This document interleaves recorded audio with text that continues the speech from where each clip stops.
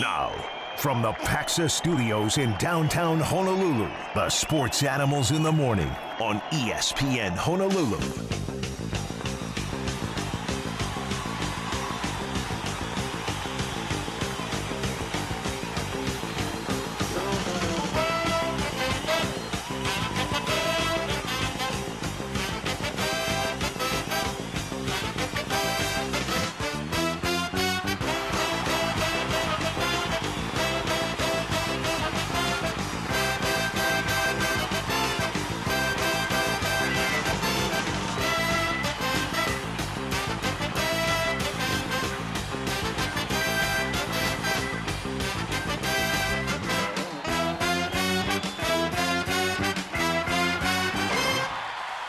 Good morning. Happy hump day. Hey.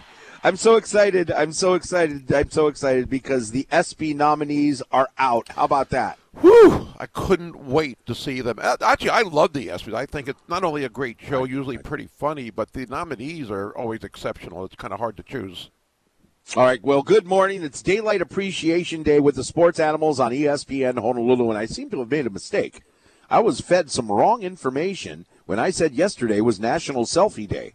Actually, today is National Selfie Day.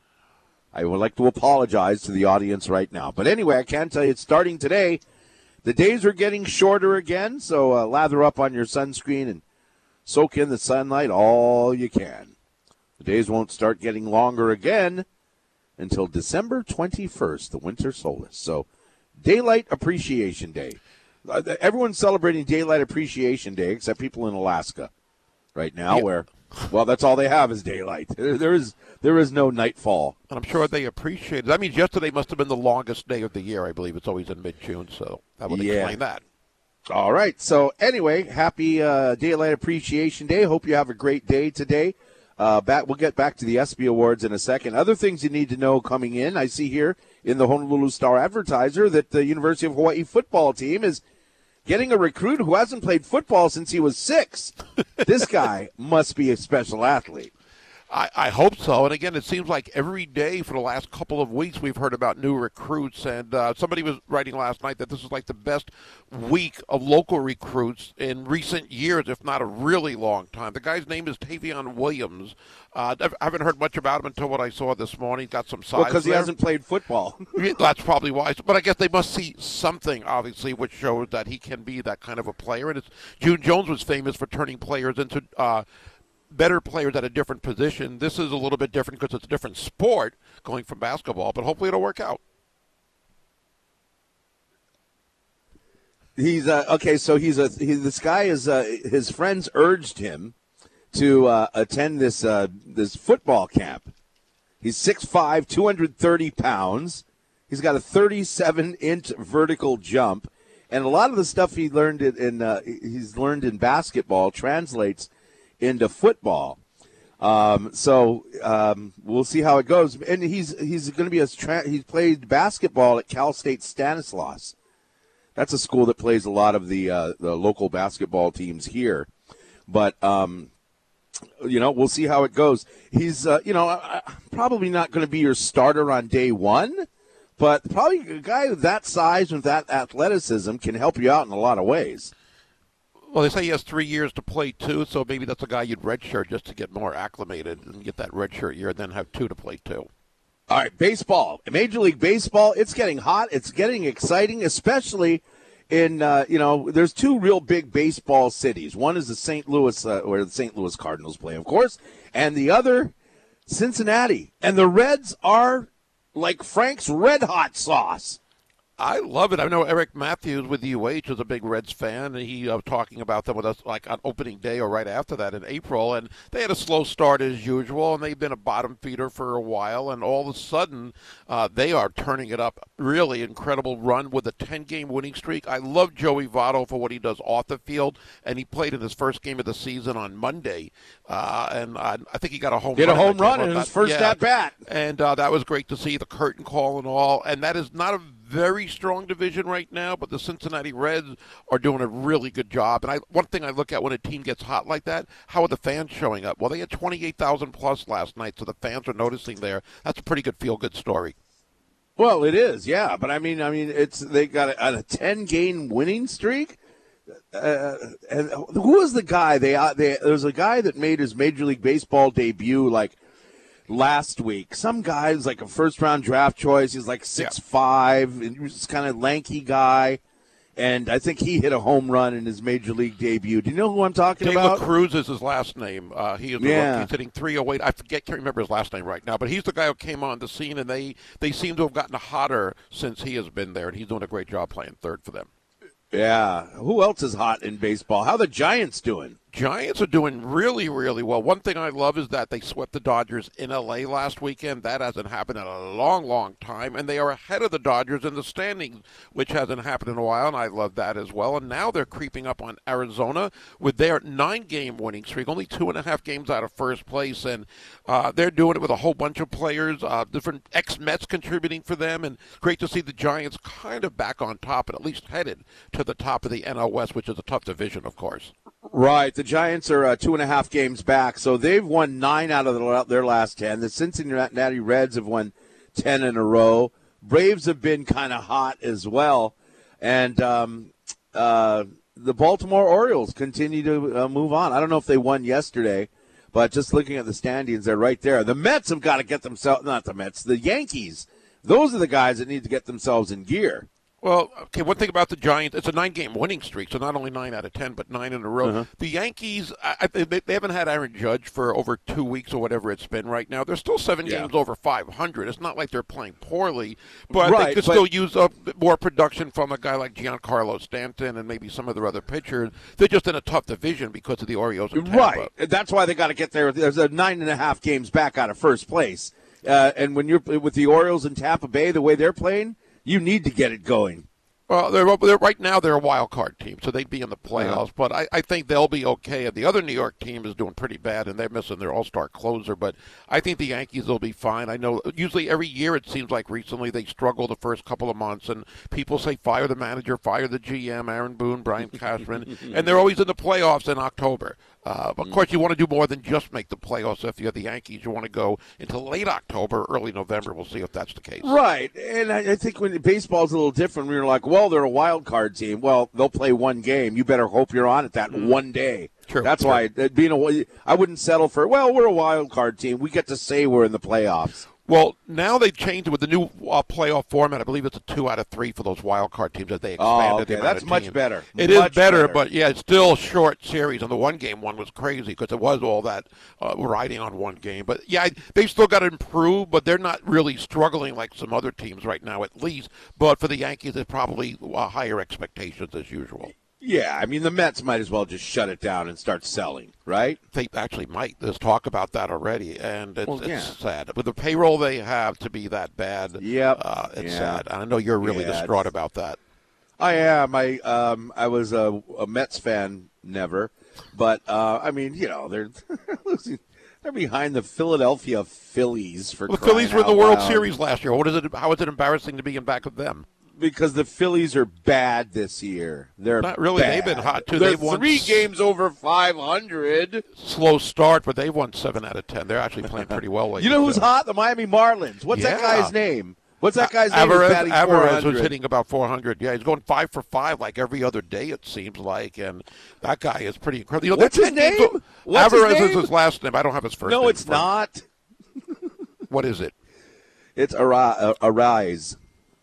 Sorry. Luis Arise. They are 10 games over 500, and that is surprising for this team that only drew 9,000 last night. I don't know if they're going to draw a lot more unless they're in the playoffs, but for a team with not a lot of household names, they're actually – and it's not a weak division, but they are doing really, really well of late as well. It's kind of a cool story. Again, I like seeing the bad teams have success, except if it's against my team.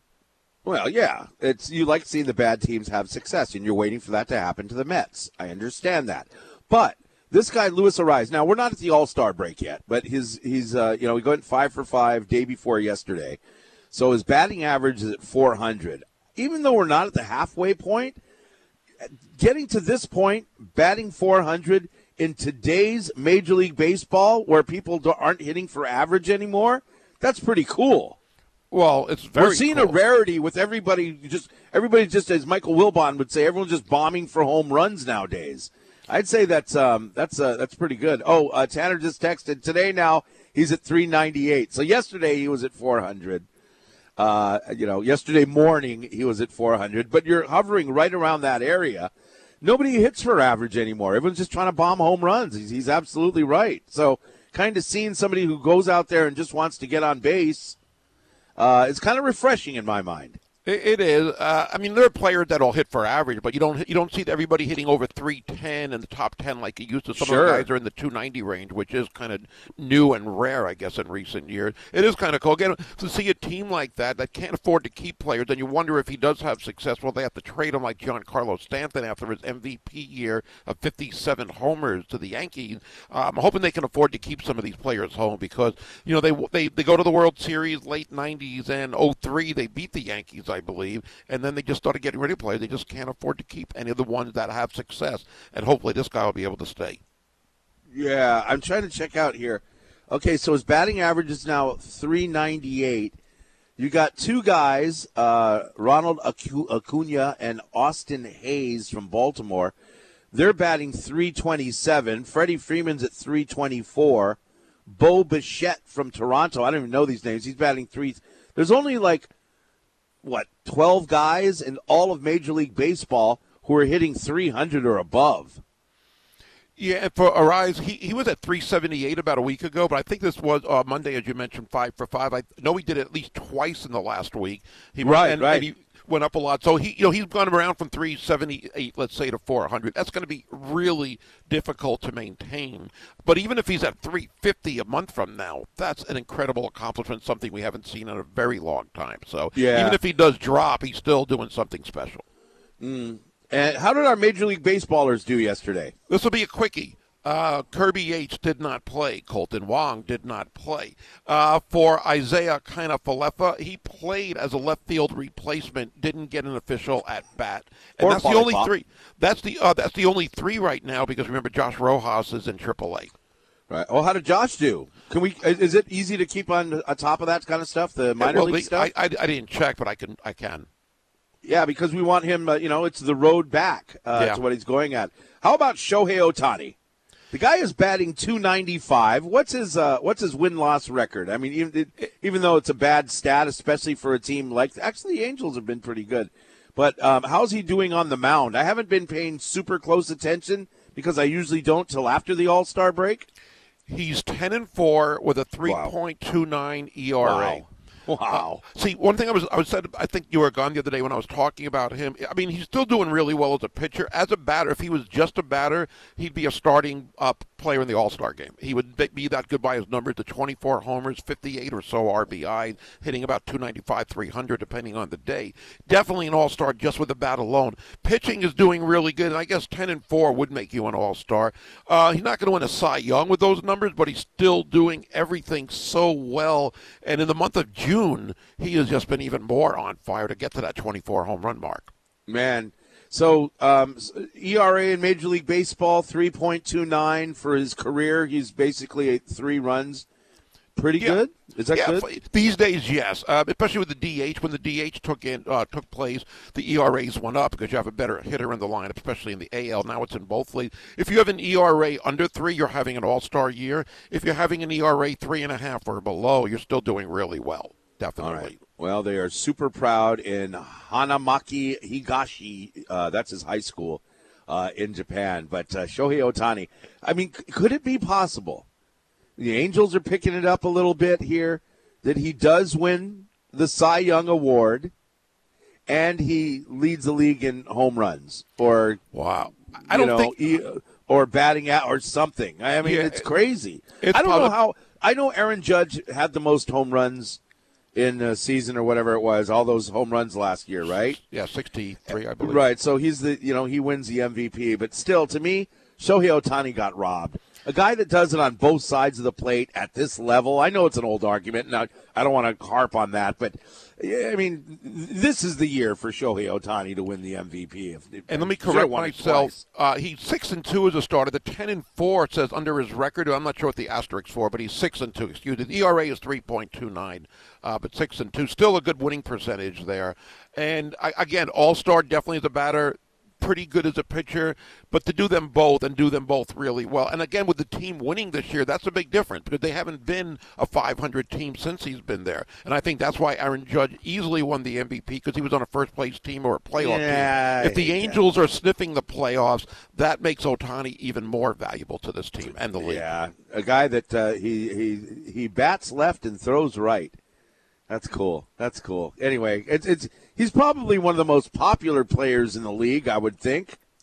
Oh, definitely. In fact, Brandon Belt, I believe, is it Brandon Belt or is it? Well, there is a Brandon Belt. Yeah, well, it might be him or Brandon Crawford. I'll get it in a second. But he's a shortstop who's a player that's Brandon number Belt's 2. a first baseman. He's number 2 for the All-Star balloting as a DH, and he was saying he doesn't understand it why Ohtani is that much ahead of him. He was joking. He was just having fun, saying, I should be leading number 1. This is disgraceful. And, he was just having fun with it, realizing that Ohtani is just unbelievable right now. And it is an incredible story that he's been able to really maintain what he's done really since day one. Again, the team hasn't won, but he's definitely done his part. Yeah, he is really popular. There was a poll, I think it was ESPN and USA Today Sports, what people think where they'll think he'll be playing next year. The Dodgers were number 1 in the voting. The Angels were number 2. I think number 3 gets unveiled today. But he will be a free agent, and the Angels, I don't know if they were ever going to trade him, but the talk is, and rightfully so, as long as they're in a playoff hunt, there's no way they're trading him in July. Oh yeah, I know. I saw that yesterday. They're like, well, yeah, why would they? But at the same time, and you know what? I mean, I know this isn't good business, and if he is on his way out, you want to keep him there as long as you can. I mean, if this is the guy that's going to have a $600 million contract, I mean, do you say it's worth it because you're paying a $300 million for a really good pitcher and $300 million for one of the best batters in the league? You're getting 2 for 1. Yeah, no. And I'm sure that's the way his agent's looking at it. Yeah, that's true. And again, let's say it's 10 years, that's $60 million a year.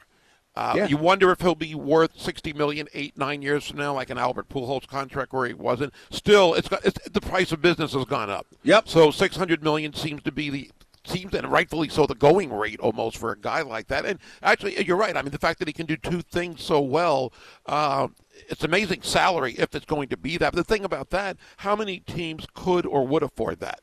You brought up the other day about the Cubs, who don't really need to spend, especially years ago, because they sell out all the time. Right. But can they afford a $600 million guy? Maybe. There's not a lot of teams that could. Even if they had a chance, let's say he wanted to go to Pittsburgh as an example. I don't think he does. They're not going to be able to give him that kind of contract. So there's going to be a lot of teams that won't be in the running for him. But it only takes one, and we know the L.A. teams, Chicago, Houston, San Fran, New York teams, they would probably be able to afford it. And why would you pass on a guy like that if you can? I know. I would hate to see. I would hate to see him play. And I like the Yankees, but I'd hate to see him play for the Yankees or Dodgers. It's so cliche. As a fan, it's so cliche. Now, Shohei's not thinking that. He's going, hey, whoever pays me the most. I'd like to see him go to the Texas Rangers or something like that. That's what I'd like to see. Well, the talk on him is that Texas Rangers, who are the MLB's version of like the Utah Jazz. It's ho-hum. That's where I'd like to see him go. The talk is he wants to go where he can win a championship, a World Series. And with the Angels, at least until this year, they haven't even been close. So I'm sure he's going to get the money wherever he goes. I'm not sure if 550 to 600 or 600 makes that much of a difference. I mean, it is a big difference. But if he wants to go to a team that can win, you can see where the Dodgers could fit that, even the Yankees maybe. I don't think there's a difference between $600 million and $100 million. It's all the same. To us, it's all the same. Yes. All right, it's 20 minutes after the hour here with the Animals on ESPN Honolulu. Hey, looking for some fun? Check out our YouTube channel or ESPNHonolulu.com for Athletes with Cole Mouseoff. He sits down at Asahi Grill in Kaimuki with former UH volleyballer Kanai Akana. And I understand they're classmates. So that's kind of a fun conversation. Check it out. It's brought to you by Central Pacific Bank, Hawaii's best bank.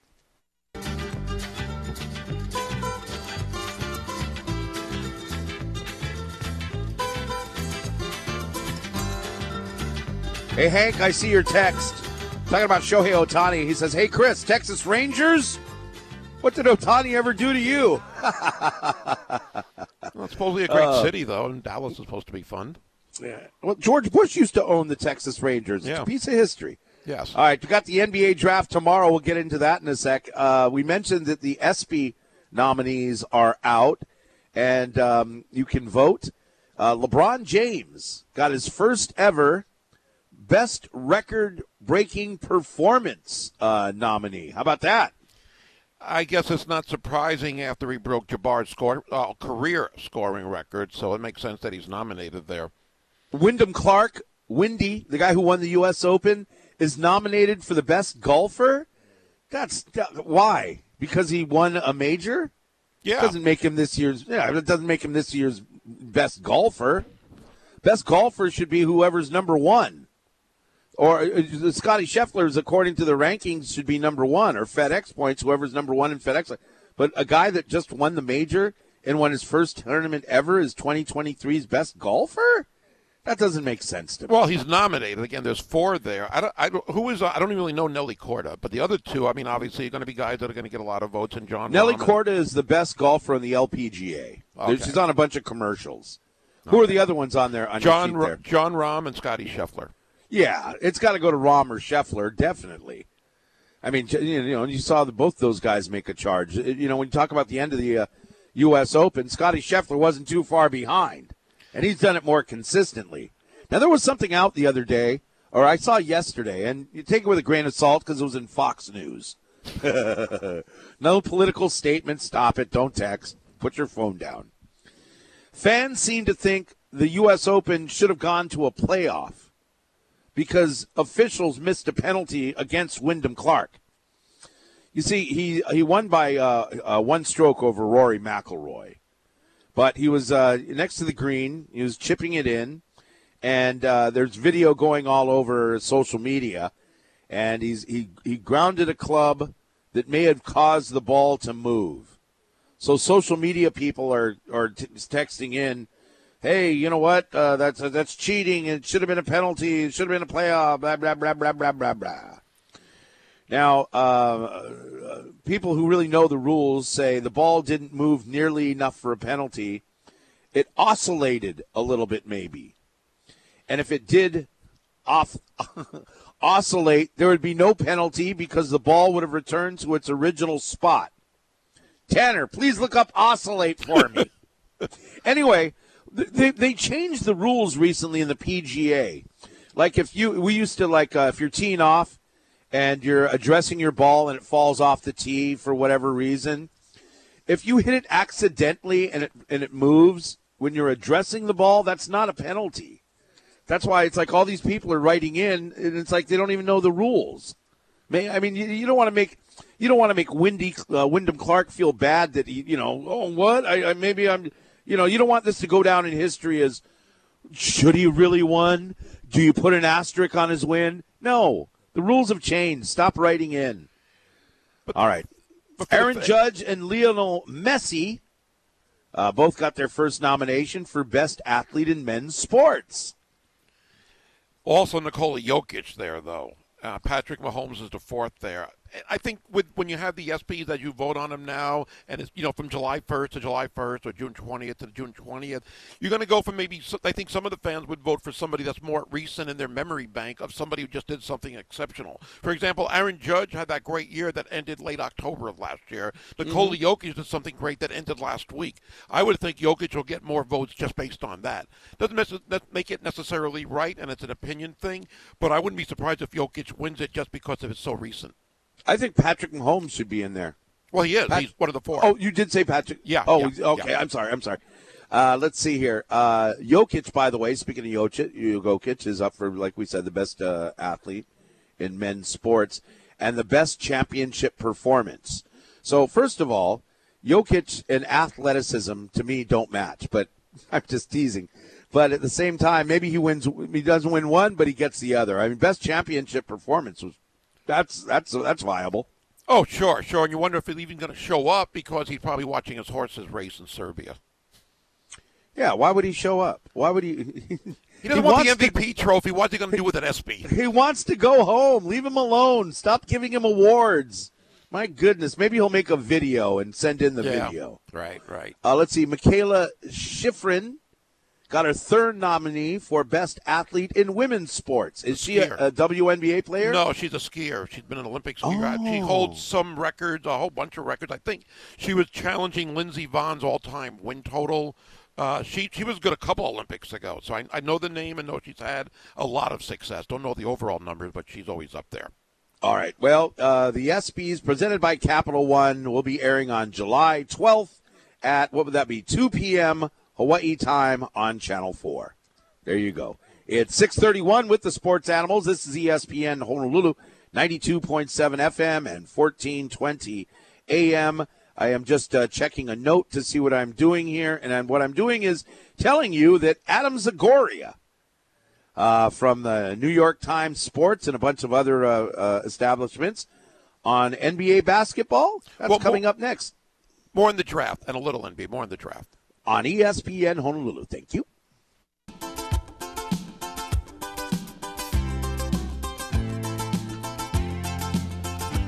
Favorite time of the year for many, especially myself and any other basketball fan, is the NBA draft tomorrow. Free agency starting in a little over a week. We're going to get into it now as we are joined here on ESPN Honolulu via the Aloha Kia hotline. He's a basketball insider and a contributor for New York Times Sports, Forbes Sports, and NJ.com. Back with us, Adam Zagoria. Adam, always great to talk to you about basketball. And for the draft tomorrow, I'd like to get your take because we know Victor Wembanyama is going number one.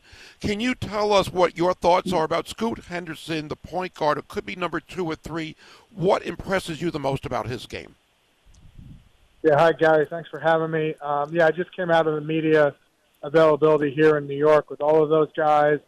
Obviously, Victor's going to go number 1. Everyone's excited to see how he's going to translate to the NBA.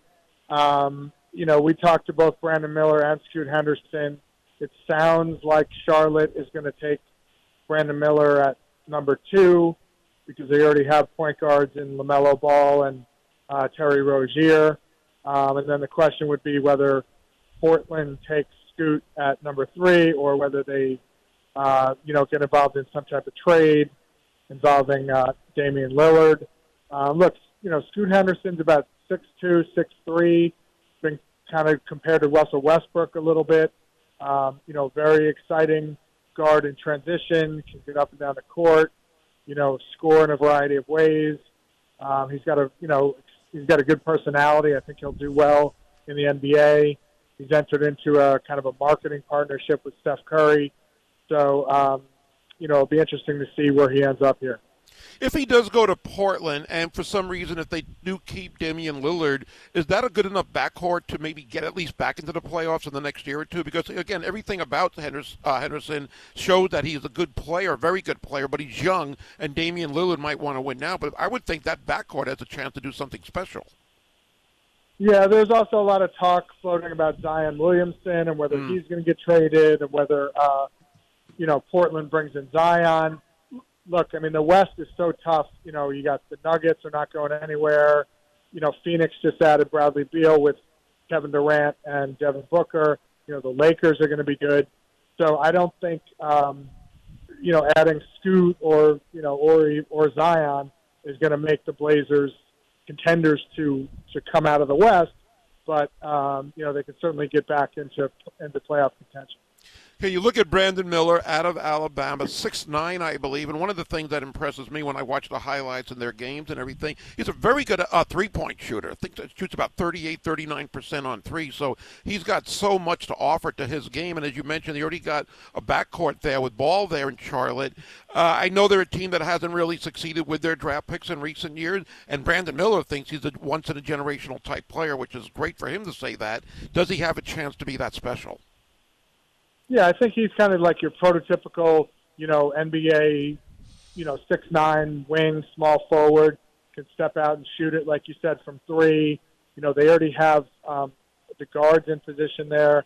Both Brandon Miller and Scoot Henderson worked out for outgoing owner Michael Jordan, and the Hornets on Monday, and people are kind of trying to read into the comments that they say Michael, made to them. Like Brandon just said, MJ told him to keep working on his work ethic, and with Scoot he was a little more effusive, but it does seem like they're gonna take Miller.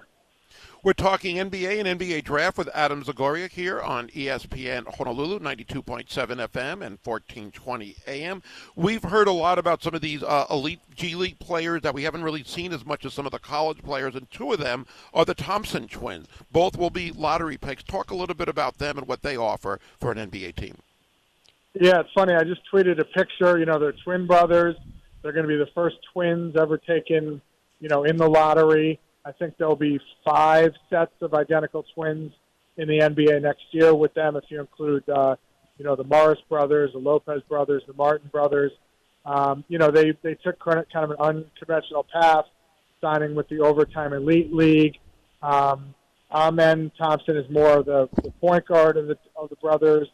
His brother Osar is more of a wing. And, both have high upside. They're young, athletic guys. It's interesting. They've kind of lived together their whole lives and played together for most of their lives. So they talked a lot about how they're going to have to adjust to, not living together and not being on the same team. I remember the Morris brothers went through that when they left Kansas several years ago as well, and we'll keep our eyes on them. When I look at the mock drafts that are out there, for the most part, after Victor Wembanyama, not a lot of foreign players, at least in the lottery, even in the first round overall. Is that something you've noticed that may be different than recent years?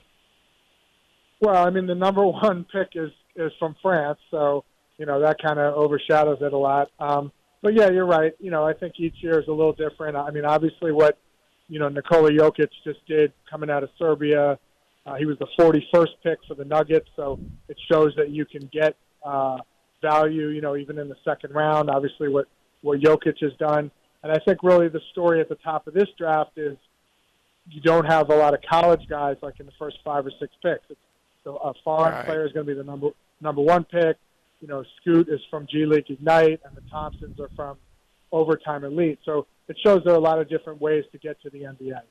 Yeah, definitely so. And, I look at one player that I want to get your thoughts on, Derek Lively of Duke, 7'1", didn't score a lot, was a pretty good rebounder, but his numbers overall weren't that great. And I see one mock draft, actually I've seen a few that have him going to Oklahoma City at number 10, but you got Chet Holmgren coming in there. When I look at some of these mocks, I wonder why they would have a guy with the exact same position as a first rounder from last year. Is there any chance a team like OKC would take a guy like Derek Lively?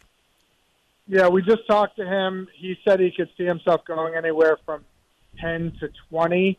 And you're right. He was the number one recruit in his class. He kind of struggled offensively at Duke. They didn't really use him offensively or to shoot from deep. But he's a shot blocker. He's a rebounder. He's probably the second best big man in this draft. After Victor. So teams are obviously high on his skill set and what he can bring to the NBA. Whether he winds up with Oklahoma City, I'm not sure, but I think he'll go in the lottery or shortly afterwards.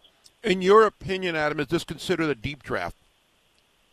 I think it's considered a pretty good draft. Next year's draft, I think, is considered a lot weaker.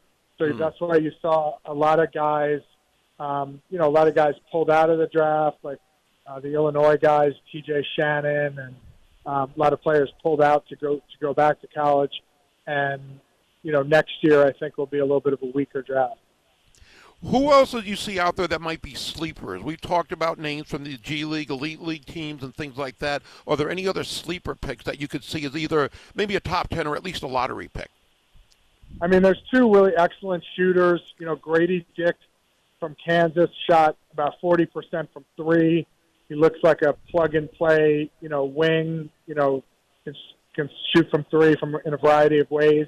He's going to be a great addition to somebody in the lottery. Jordan Hawkins, another great shooter from UConn, which won the NCAA championship. He's going to go either at the end of the lottery or mid first round. He's another great pick. And then, you have a couple guys that might not get drafted at all, like Adama Sanogo was the most outstanding player of the Final Four for UConn, but is a rebounding machine. And Oscar Tshiebwe from Kentucky was a national player of the year 2 years ago, also a rebounding machine. And these guys don't really fit in the, modern NBA big man sense. They don't step out and shoot the three, and, they don't look like modern NBA big men. But I think there's a place for them in the league because they can rebound and they're winners. Yeah, the Tshiebwe is an interesting one. I agree with you on what you said, why he might not be drafted that high, but he's still that good in college, so we'll see about him. But one player also, I love reading these stories before the draft and seeing about a potential sleeper or maybe star in the making. And I don't know if this guy has star written all over him, but some people like Jay Billis consider him one of the best shooters in the draft. Out of Santa Clara, 6'5" point guard, combo guard, I guess, Brandon Podziemski. I'm not sure if I'm pronouncing his last name correct, but Podziemski, I believe. But what do you think about him? Yeah, he was just here. He's, was invited to the green room. So obviously the expectation is he's going to go, in the first round. And, coming out of Santa Clara, people don't know that much about him, but he can definitely shoot it and score. And, he'll be a value pick, in the middle or late first round. Want to ask you one general NBA question, because there's all these types of rumors about possible trades, and we've heard them all about Dame Lillard, of course, but are the Minnesota Timberwolves really looking to maybe try to blow up this roster as far as their big 2 or 3 and maybe trade Karl Anthony Towns? I mean, his name's, he's from here. I'm in New York. He's a Jersey guy. I covered him in high school. His name has been on the, associated with trades for years. He said I like him, but he said some kind of crazy stuff recently that, yes. They had a better run than the Nuggets because nobody expected them or whatever, but they lost in the first round. Obviously, if you have that roster, you have to be kind of disappointed with, their results in recent years. So I'm sure they are listening to possible trades. He's always been linked to the Knicks because the Knicks kind of need another superstar, and he's a local guy. We'll see if that takes place. There's going to be a lot of action tomorrow, maybe even some trades in the works today. Definitely check out Adam Zagoria on Twitter, at Adam Zagoria. Adam, great to talk to you again. Thanks for spending time with us. Enjoy the draft tomorrow and free agency next week. Okay, Gary. Have a good one. Thank you. All right, you too so much. Thank you so much. Adam Zagoria again with New York Times Sports, Forbes Sports, and NJ.com. Joining us here on ESPN Honolulu via the Aloha Kia hotline. Go to alohakia.com. You know a guy. All right.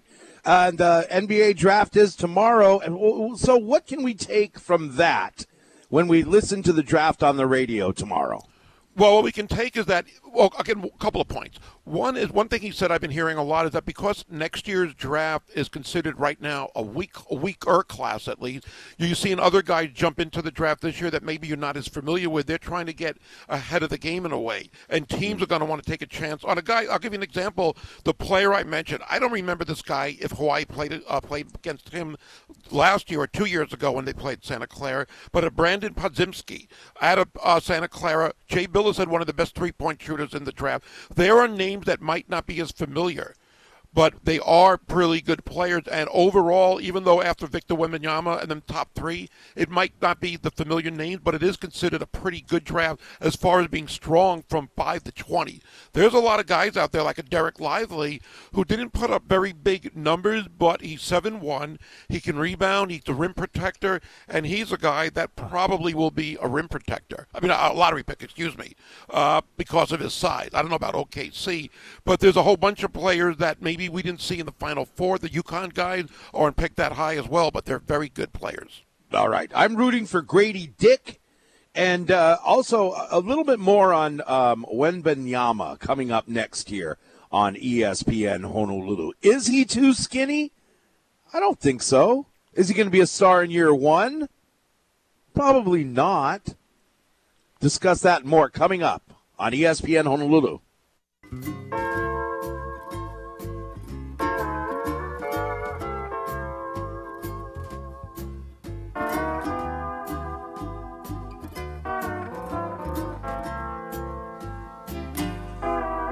I was listening yesterday to Pacheco on the radio yesterday afternoon, and I'm going to have to disagree with something he said about his observations of Victor Wembanyama. He said that he's got to gain weight and he's too skinny. And I think a lot of people said that about Kevin Durant. Remember, there was a knock, I don't know if it was urban legend or not, or he went to go bench press and he couldn't even bench press the bar. And so I don't know. All of these guys, all these young guys, what is Wemby, 20 years old? All these young guys, they need to put some weight on their bones, right? I mean, they need to, what was the guy's name that the first pick overall last year and he got hurt? Well, Chet Holmgren was number 2, I believe. Chet Holmgren. So Chet Holmgren, I mean, obviously that guy needs to put, some more meat on his bones. But it's not like Wemby's going to be backing down. He's not like he's going to be like Luka Doncic or Nikola Jokic kind of backing his way to the rim. I mean, this guy has Kevin Durant's game, doesn't he? I mean, this guy can shoot threes. Pick and roll is what he's been working on this Metropolitan 92 team. I saw or read, I can't remember. I saw it on TV. There was a discussion on, well, his team, if he's so good, why didn't his team win the French championship? And they said that team was designed to help him make it to the NBA. Right. So when you have talk show hosts like Pacheco say, well, he's got to beef up because everyone has to beef up a little bit. And here's a guy that, there's also the knock that, well, he's played with European players. He's not going to be tough. Well, they put Americans on that team to help him get ready for the NBA. I found that to be incredible. Yeah, Brian. And even though they weren't built to build it, or weren't built to win a championship, they were built to get him ready. They still made it to the championship game. What does that tell you about him? Well, I agree with Josh, first of all, on that. I think he does have to put on weight. The NBA is going to be a lot more physical than Europe. And some of these European players can come in and not miss a beat. Some, very few. And I think I said that about Chet Holmgren last year, and I still feel that he's going to have to get stronger.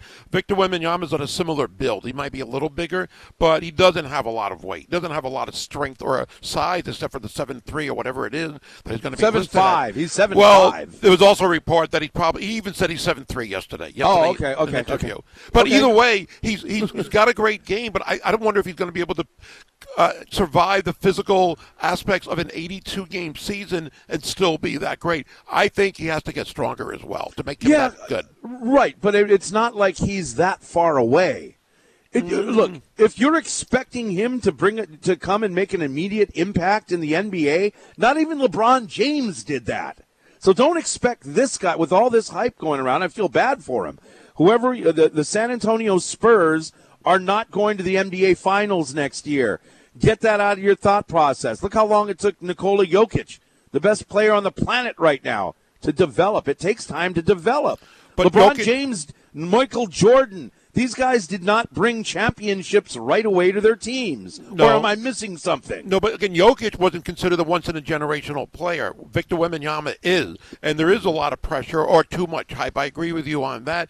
And he's not expected to lead them that far next year. But if you're that special, you should be able to do something special on his team, at least improve them a lot. And we'll see if he is or not. There's no guarantee that he will be, although everybody does guarantee that he's that much of a great player. I think the physical part of his game has to develop and improve. And maybe other players need that as well. I think he's going to need even more of it.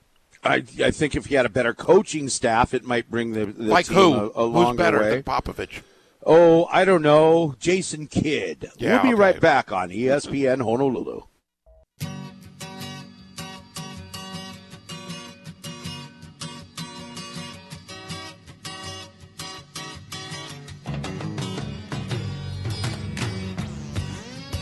Good morning.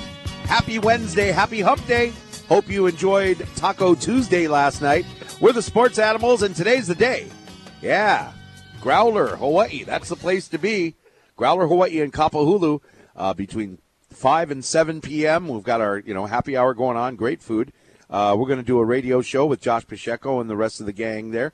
And it is going to be our guests down at Growler. Come on by and say hi to the new athletic director, Craig Angelis, or June Jones is going to be there as well. So come on down and join us for a fun radio show, live and in person at Growlers. Okay, top stories you need to know heading on into work. Well, University of Hawaii just signed a basketball player, and they're going to try and turn him into a tight end. Travion Williams is his name. How many times have we seen tight ends our basketball players become good tight ends in the NFL? I mean, there's been a number of them. It seems to be that that's the perfect position to transition to a football player. Hopefully it'll work out for Hawaii as well. 3 years to play, too, so I would imagine it's a good chance he could redshirt the first year. Right. He's he is a 5-position, and I'm going off of Stephen Tsai's writing. He's a 5-position basketball player. Play any position. He plays for Cal State Stanislaus. I know that HPU back in the day when my daughter was playing would play those guys a lot in softball. But he is a guy, he's really athletic. And I think that's why tight ends make such good football players, because you're already about 6'5", 6'6", 250 or whatever it is. I just hope we don't give this tight end too much hype like we did the last one. I can understand that, but maybe he can play basketball and football too. Yeah. Hey, why not? But sometimes the coaches don't like to share. I'm just saying. Well, sometimes. Anyway, yeah. Let's move on. Major League Baseball and the Cincinnati Reds and the San Francisco Giants are HOT hot. Yeah, 10 in a row for the Reds, 9 in a row for the Giants, including 2 walk-offs in a row. A 3-run homer on Monday night against the Padres, who were improved, and then last night a walk with the bases loaded. That's got to be the worst way to lose if you're the opposing team, but it happened to the Padres, and the Giants are doing a great job ahead of the Dodgers, climbing up on Arizona for first place in the NL West. Okay, here we go. The ESPYs nominees are out. It's time to vote. And I like the ESPYs. I know they maybe not as exciting as some people would think a few years ago when they first started. It's been actually 20 years now. But there's some fun categories there, and there's never a wrong answer. I know people will debate who should have won it, who maybe should have beaten somebody else. And I think part of it is also based on recent memory. But there's also some great categories where it's impossible to choose just one. And that's the fun part. I mean, I'll look at one breakthrough athlete. Caitlin Clark, Iowa women's basketball, was fantastic. Brock Purdy, Niners, enough said. Angel Reese, LSU women's basketball national champs. Julio Rodriguez on Seattle baseball. That's a tough one to choose. I would probably go with Caitlin Clark. I just enjoyed watching what she did for that team last year. Okay, so best breakthrough athlete, you're saying, right? Yes. I'm embraced, but see, did she just break through? What's the backstory on Caitlin Clark? Well, they were a Final Four team last year, and that team was never considered a top 10 team. I don't know how she did the year before, but she really came on the scene this past year. I don't know what numbers or records she actually broke, but she broke through as one of the top players in women's basketball, college basketball. You see, to me, this should be an award. Like Julio Rodriguez, I know that he's a really good player, but he was a really good player last year. I guess this is for last year, Well, right? I thought it goes from June 15th to June 15th or Right. July 1st to July 1st. Okay, so, I mean, I don't know.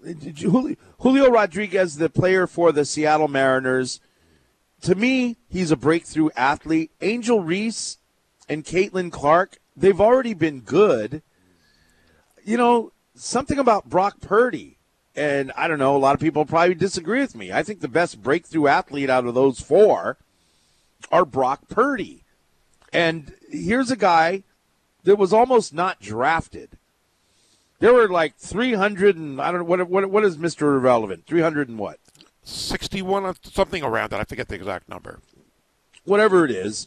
So there's like 320 guys they thought were better than him. Yet he, playing the most important position in the sport, or of any sport perhaps, comes out a winner. A third stringer who comes out making the 49ers even better than they were before. That's a breakthrough athlete to me. Well, I don't think there's a wrong answer there. I think all of them are worthy of winning, maybe depending on your favorite sport. And what you said about Brock Purdy, of course, you can't even deny that or debate that. Caitlin Clark, though, I mean, what she did for that team, and it wasn't just in the tournament. All season long, you'd see her name and see her numbers. She was just unstoppable. She was fantastic last year. So, again, it's a tough one. I would go with Caitlin Clark and a slight nudge over Purdy. I give it a slight nudge, too, but so if she's that good, she should be in the best women's athlete category, not breakthrough athlete. That's what I'm trying to get. She didn't break through anything. She already broke through. She already broke through the year before. No, she didn't. But anyway, why would you say she broke through the year before? You said they went to the Final Four the year before. Yeah, last year. This past 2 months ago. Okay. So maybe, I don't know. I just think of like Angel Reese. There were a lot of really good players on that team, not just Angel Reese. She was the best. And she broke through. She transferred from Maryland, where she was just okay. She goes to LSU, and now she's a national champion. Yeah, she was basically the best player on the best team. I'd still give it to Brock Purdy. Maybe I'm just, me and Mrs. Biden, we don't like Angel Reese. I don't know. Anyway, best record-breaking performance. Novak Djokovic. He won the French Open for his 23rd Grand Slam title. He has the most major single championships in men's tennis. LeBron James surpassing Kareem Abdul-Jabbar for the NBA career scoring record. It's pretty cool. Michaela Shiffrin, who I didn't even know last hour, she broke the record for the most World Cup victories with 87. How old is she? My goodness. She's young. She's probably and in the Max mid-20s. Verstappen breaking the record for the most wins in a season with a win at the Mexican Grand Prix. Okay, I cross him off the list. I know nothing about him. Not a big soccer fan. I would probably go with LeBron, and one of the reasons I would... I'm guessing the Mexican Grand Prix is car racing? It's soccer, I believe. Oh, okay. Sorry. Because there's a team called the Red Bulls. That's why. I also look for... The reason breaking the record for the most wins in a season. One guy broke the record for the most wins on his soccer team, Gary? I don't know. I mean, I don't know. Let's move on. Okay. For LeBron, when we looked up the numbers, when he broke Kareem's record, the thing that really impressed me is that he did it with a lot less shots. And he didn't have as many games or shots as Kareem did, even though he's been around forever. That impresses me a lot. I mean, the amount of games and everything. And we know, again, if you're around that long, scoring 30 points, 28 points a game, you'll have that chance. I would go with LeBron, and I'll be honest, partly because I'm not as big of a tennis or skiing fan as part of it. I was impressed with what LeBron did there, so I would go with LeBron. But yeah, but Max Verstappen is a Formula One racer. Yeah, okay. That's why he's not a soccer player. But anyway. ESPYs, they're going to be on. They're not on TV for a while. When do they close the voting? Do you know? I believe it's around July 1st, right around then, a couple of weeks. So either July 1st or the first week of July. I'd like to get your thoughts on this. The best team. These are the best, and I guess basically it's whoever wins the championships. Those are up for the best teams. But it's nice to see because the best team nominees are the Kansas City Chiefs, the Denver Nuggets, Vegas Golden Knights, Las Vegas Aces. Wow, 2 teams from Vegas. Ooh, I wonder if that splits the vote. Georgia Bulldogs, LSU women's basketball, and I like this. Oklahoma Sooners softball. For the sport of softball to be up for an ESPY, I think that says something really great about how good the Oklahoma team was, right? And how good I can't remember her name now. Jocelyn Alo. Jocelyn Alo. Forgive me. Jocelyn Alo. I mean, because I'm looking at these, and the first thing I do always is, okay, is Carissa Moore there, or Max Holloway maybe, or where's the local ties? These are the only local tie I can find on this is Jocelyn Alo on the best team for the Oklahoma Sooners. No, she didn't play last year. This season, no. They just won it like 2 weeks ago.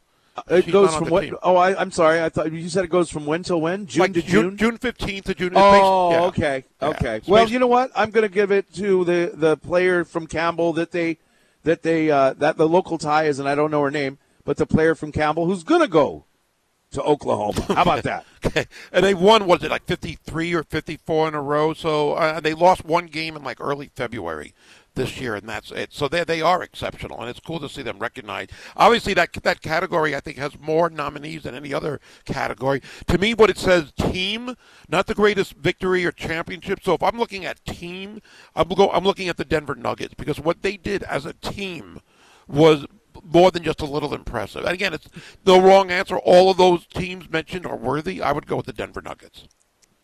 Because they're a team. They have the best players on their what? No, I said they're the best team. What do you mean? They're not just relying, even though Jokic is an MVP player and Jamal Murray is great, all those other players on that team, the coaching staff, they did such a great job, and they won it rather easily. To me, they were the best team, where all those other teams were fantastic, winning championships in their own right. I like what Denver did as a team, as opposed to just relying on one superstar, even though the other teams had more than just one. I just like what the Denver Nuggets did as that team, because they showed in so many different ways how they could win. But you can't win a championship in any league with just one good player. I know, that's my point. Oh. They won it with more than just one good player. Right, but all of these teams, and I just said that, one with every great team. Right, all of these teams have a lot of good players. I think they're all good teams. Yeah. That's why they're nominated for the best team. But hey, everyone's entitled to their own opinion. That's what makes it fun, isn't it? Yeah. You can text in on the Zephyr Insurance text line at 808-296-1420. Phone lines are open as well. Best college athlete in men's sports. This is one that, okay, so you got Zach Edey from Purdue. Duncan McGuire's a soccer player from Creighton. Brennan O'Neill is a lacrosse player from Duke. They're a power in lacrosse. And Caleb Williams, the USC quarterback. I hope that somebody like the men's soccer player or the lacrosse player win, because that's the most glory they're going to get in this country for the rest of their career. I'm serious. We don't celebrate lacrosse and men's soccer the way that I mean unless this guy's going to be an international star, and who knows, maybe he is. But we're looking forward to watching Zach Edey play in the NBA and Caleb Williams win the Heisman Trophy overall. I'd love for these other guys to win. Well, and Edey's going back to Purdue. I would go with Caleb Williams. I mean, the soccer and lacrosse player I know nothing about, so I would eliminate them from my vote, but I like your point. Caleb Williams, to me, is a better athlete than Edey. Edey's a great player in his own right, but Caleb Williams, I just love, not only can he pass, he can run. I just like the way he leads that team. I would go with Caleb Williams out of that four. Well, yeah, but I mean, and that's why you're not a voter, because hopefully I am a voter. Yeah, that's true. That's true. But see, the people that vote on it, that's what's a bummer. If it's 100% fan vote, nobody's going to know about Duncan McGuire or Brennan O'Neill. Right. That's what I'm getting at. Is I wish it was like they had a committee who actually had seen Duncan McGuire and what he's accomplished. Maybe he's the next Pele, and nobody knows. And they're going to vote for Caleb Williams because he plays football. Yeah. And he plays on a national brand like California. So might I urge everyone, when you go to vote, and I don't know where to go to vote, I'm guessing ESPN.com. Yes. When you go to vote for somebody like Izzy Skane from Northwestern Women's Lacrosse. Oh, we can vote for Caitlin Clark from Iowa Women's Basketball. Or Jordy Ball from Oklahoma softball, even though she bailed on her team and now she's going into the transfer portal. She's at Nebraska now. Vote for Trinity Thomas, Florida Gymnastics. Come on. Amazing. She's amazing. Think outside the box. Think outside the box. Michael Wilbon will vote for Skane. Okay, last one because of Northwestern. That's he always talks about last NFL play. The best NFL player. The last NFL player. I can give you a few. The best NFL player. This is interesting. Patrick Mahomes, Justin Jefferson, Jalen Hurts, Nick Bosa. Well, Nick Bosa, sorry, I'm going to eliminate you. Jalen Hurts, you proved to be the second best quarterback, although it's a very, very good player. Justin Jefferson was awesome, but look at Patrick Mahomes. As long as he's being nominated for the next few years, how can Patrick Mahomes lose a Best NFL Player award? Plus, he's so popular with the public's vote. I don't see there's any way that Patrick Mahomes can lose this award. For the last year, I would actually vote Jalen Hurts there, best NFL player, for what he did last year. Again, it's based on last season for them. Even though Mahomes should get it, could get it in any year, basically, Jalen Hurts really elevated that team. And it wasn't really his arm, or mostly his arm, it was his legs. The fact that he could do it both ways with his arms and his feet, And even though Patrick Mahomes can run, I'd give it a little bit of an edge to Jalen Hurts, even though Mahomes is a better player overall. But for the last year, I'll go with Hurts. I'll go with Patrick Mahomes just because he keeps revolutionizing the game. Patrick Mahomes is what things that Patrick Mahomes does on the field, other quarterbacks are practicing that and trying to, in the NFL. Everyone else is trying to be Patrick Mahomes. Anyway, good conversation, though. So once again, we'll be at Growler, Hawaii this afternoon with Josh Pacheco, June Jones, and new AD for University of Hawaii, Craig Angeles. We'll be there from 5 to 7, so come on down and join us, won't you, on ESPN Honolulu.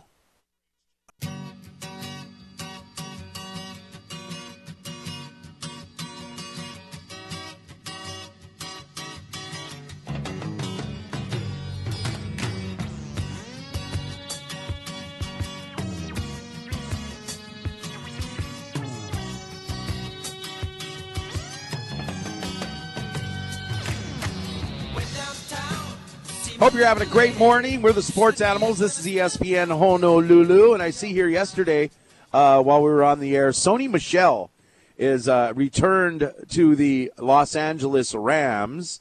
I'm not sure what the details of the deal are. It's probably a 1-year deal, probably a 1-year prove it type of contract. I believe it is. I think it has some incentives there, but it's probably around the minimum for him. Man, he's 28 years old, and once you hit 28, you're like Ezekiel Elliott and guys like that. It's like once you hit 28, you're over the hill as far as a running back goes. But it got me to thinking because Sony Michel, okay, he signs pretty quickly with the Rams, probably not for a ton of money, and I guess he's been hurt a number of times as well. So he signs pretty freely with the Rams. And Dalvin Cook is still out there. I think it was yesterday or the day before. Dalvin Cook came out and he said, "Hey, I think that me and DeAndre Hopkins can team up and really make some team really good." I'm paraphrasing, of course, but basically he's trying to do what they do in the NBA. I'm gonna team up with somebody. You know what? Doesn't work that way, especially this late heading into the season. A lot of people, I don't know if anyone's willing to cut somebody to get somebody like Dalvin Cook. Now, both of these athletes say that, hey, I'm going to take my time on all of this. Is it you taking time? I'm wondering. I'm not saying it is or it isn't. But these guys taking their time, does that mean just nobody's interested? I think it's more when they say they're taking their time. Not that nobody's interested. Nobody's interested enough in giving them what they want right now. And I think the longer they wait, it would would minimize the amount of teams that might have interest because they're going to go out and maybe get somebody else. Dalvin Cook has been a proven good running back, been really good when healthy. He's a little older, and it doesn't sound old, but for running backs it could be. I would think he would take the first opportunity of a team that gives him a decent deal. Because I think the longer you wait, you risk maybe being a guy that's going to replace somebody who's injured, has an injured running back. And you're not going to have the choices that you might have. You might be asking for too much money. It sounds like that, maybe reading between the lines for Dalvin Cook. Maybe he's a little greedy. Maybe he thinks a little bit too highly of himself. Well, everyone thinks highly of themselves if they're playing at the Pro Bowl level in the NFL. I'm wondering if it's too much money or if it's too long a contract. I think the best place for Dalvin Cook is not because Tua Tagovailoa plays for the Dolphins, but boy, they seem to still have a missing piece. And I know that they've got some okay running backs, but to me, they're just okay. I think Dalvin Cook could make a splash in Miami. Seemed that would be a really good fit, and those were the rumors immediately after he got released by Minnesota. With a lot of people thinking Miami was the best fit, why hasn't it happened yet? That's what I wonder, if maybe Miami has the same interest that people think they could or should. I also look at a team besides Miami like Kansas City for a few reasons. One, they're always in the playoffs. You have a chance to showcase yourself if you get a one-year deal, like one of those prove-it contracts or incentive-laden contracts. Also, they don't have a star running back. He could be that number one back there, or at least a complimentary back on a really good team. I think they're fine at running back. I want to go back and look at those stats. But on the Adam Schefter podcast, has some thoughts on the best place for Dalvin Cook. Let's check that out. The New York Jets. They have Breece Hall coming off a torn ACL. I don't know if he's going to be full go as the season gets underway, but their schedule is unforgiving. It's a murderous start of the season for the Jets. They're going to need help in the running game. Wouldn't a guy like Dalvin Cook make some sense? I like that too. And Breece Hall was good, and we don't know if he's going to be ready at the beginning of training camp. They also have Michael Carter, who is okay for them, a complimentary, but they don't have much more besides that. I would love to see Dalvin Cook go to the Jets. It probably would be another good fit where if he's not the number one guy, if it is Breece Hall, if it is, he could be a number two back and still do a lot of damage there. So that would probably be a good fit if they could afford him too. Yeah, I like Michael Carter. I thought Michael Carter was fine. I'd be fine with Michael Carter being your featured back until Breece Hall gets healthy. And then you're not spending the money. I don't think you need to spend that money for the Jets. But Dalvin Cook is better than Michael Carter. I understand, but you've got Aaron Rodgers, and Michael Carter's no slouch. He's a 1,000-yard rusher. I don't know if he's that. He hasn't done. Well, he's only been in the league double check a few before. years. Yeah, and by the way, Isaiah Pacheco. That's who I was trying to think of for the Chiefs. I think Pacheco is just fine for the Kansas City Chiefs. I don't think they need to go out and spend money on a running back. That's just my opinion. But what does Keyshawn Johnson have to say about the best landing spot for Dalvin Cook? This is from Keyshawn. It's from Keyshawn. What's the name of the show? J. Will and Max. You can tell I'm not up at midnight. Let's check it out. The Denver Broncos. I think when you look at what Sean Payton wants to do, he wants to get back to early age Russell Wilson with the Seahawks, play defense, let him manage the football, and run the ball extremely well. You go back to Drew Brees, and what Drew Brees always had every single year in New Orleans when he was cooking the way he was cooking is they can run the football. That's Sean Payton. He wants to run the football and do those things. What did Russell Wilson have early Seattle? They ran the football. He got a lot of the credit, but it was about defense and Marshawn Lynch. That certainly, if they can land him, that'll help him a lot. Wow, when you think of oh my gosh, I'm losing my mind. Sean Payton. When you think of Sean Payton, you think of the New Orleans Saints. So right when he said Broncos, I said, yeah, okay, that makes sense.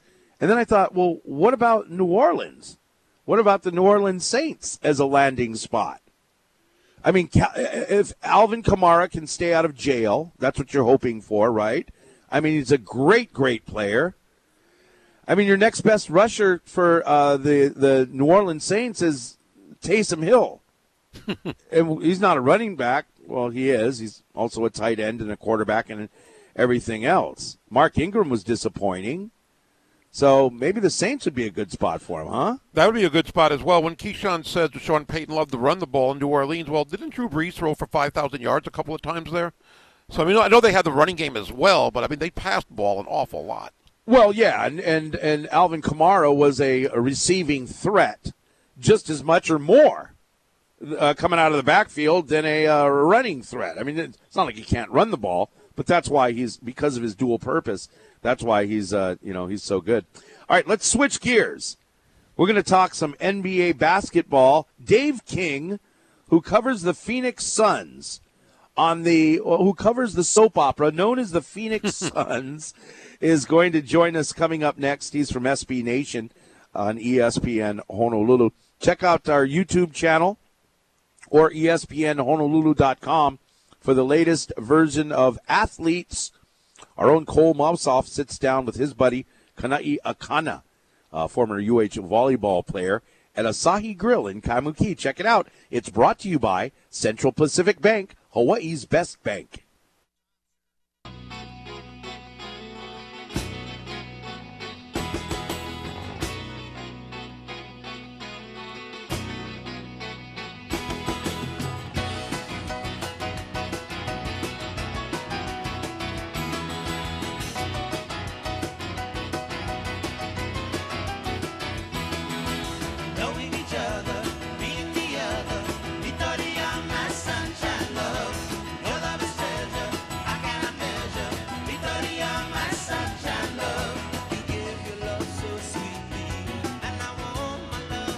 NBA talk continues. We know we have the draft tomorrow, free agency on July 1st, and of course the big news a few days ago about a trade that hasn't been made official yet, but will be, involving the Phoenix Suns and Chris Paul going to Washington, maybe temporarily. We're going to talk more Phoenix Suns basketball. Joining us on ESPN Honolulu via the Aloha Kia hotline. He covers the Phoenix Suns for the right side of the sun at SB Nation. Dave King back with us. Dave, good to talk to you again. And a couple of weeks ago we heard that the Phoenix Suns were about to release Chris Paul. That didn't exactly happen. What were you surprised at all when you heard the trade, especially with Bradley Beal coming in return to Phoenix? I mean, a little bit of it was a surprise. That there was some talk that Chris Paul had very little trading, options or whatever. He wasn't very little value around the league because he was declining. But you know what? Bradley Beal had very little trading value around the league too because he had his no trade clause. So Washington couldn't just go find a team. And so he just orchestrated saying, hey, trade me to the Suns and you get what you get. And the Suns gave them what they got. So it was a little bit of a surprise. That's obviously a much better player than Chris Paul is today, and nearly as good a player as Chris Paul was, at his peak, in his own way, right? He's a scorer. He's a Devin Booker type player. But those two are both combo guards who can play next to each other as the guards in a lineup. You don't need a point guard with Booker and Booker and Beal.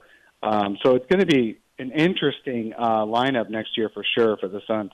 You kind of just answered my next question about who will be the point guard, but does that take away any of their effectiveness, not having a true point guard like Chris Paul was? Well, I know, no, I don't think so at all. I think for years Denver toyed with the idea of having a point guard next to Jamal Murray. They had Monty Morris starting next to him and all that for years. And then they just decided, you know what, Murray's pretty good as running the show himself, and let's just put some other guys around him. And so the Suns can do the same thing with Devin Booker, the same thing with Bradley Beal. They can each take turns running the show. The great thing about to make an offense less beatable is having more guys who can initiate and finish. And now the Suns have three of the best in the game doing it. So, and they're not ball hogs. Like they're not pound the rock, dribble it 20 times until they make a final pass for a shot. They're willing to move the ball. They're all willing to play off ball, including Kevin Durant in that. And it should be fun to see.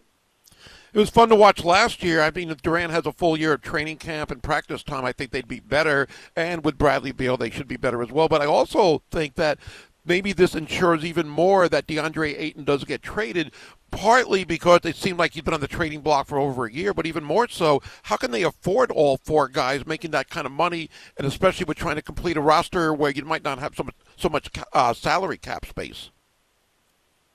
Yeah, there's some little creative things that the Suns can do to continue to fill out the roster. They certainly could. But I think you're right in that they are looking for turning DeAndre Ayton into two or three pretty good players.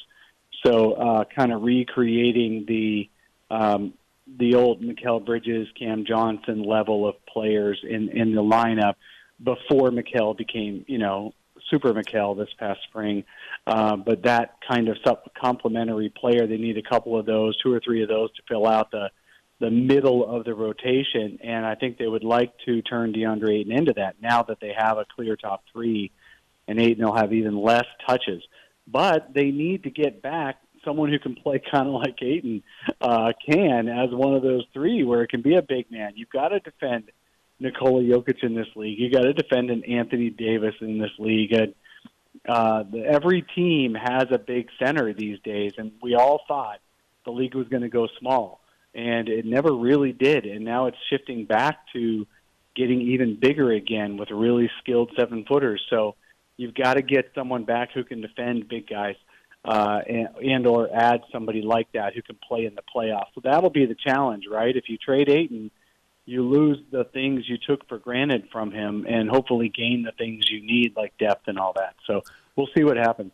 Dave King with the Bright Side of the Sun.com blog on SB Nation, joining us here on ESPN Honolulu, 92.7 FM and 1420 AM. There was a couple of reports I read a few days ago that Monty Williams, now the ex-coach for Phoenix, did not really enjoy DeAndre Ayton on the team when he got the big contract last year. He never congratulated him publicly, never showed up at the press conference, and that he really did not want him on the team. Is there much truth to that? I would say that from my observations, no inside information, like we only saw what the press saw, right, because that's the way it goes. But it was really obvious that Monty Williams and DeAndre Ayton did not have a close personal relationship. They did not have a relationship of trust. It was pretty clear that in the third year together with Chris Paul and Devin Booker and Monty Williams as a trio talking up Ayton, that Ayton had tuned them out, and they were tired of having to say the same things over and over again to motivate him. And that's partly true of Chris Paul's entire career. He has a great first year with a big man, and then it just starts fading out to where the big man stops listening after a while. But anyway, back to your Monty Williams question. I don't think they got along really well, but I put more responsibility actually on Monty Williams for that relationship than on DeAndre Ayton. Monty Williams is the grown-up. He should have been able to handle that better. At that same time you heard that, you also heard that he didn't get along with Jay Crowder very well. Right. And Crowder just refused to show up. Like, Crowder was a starter, and even if he would have been a major component coming off the bench, that would have massively helped the Suns this past year. And he just had such a bad relationship with the coach that he refused to show up. I mean, that's 2 out of your 5 starters. That doesn't say a lot, and that is a surprise.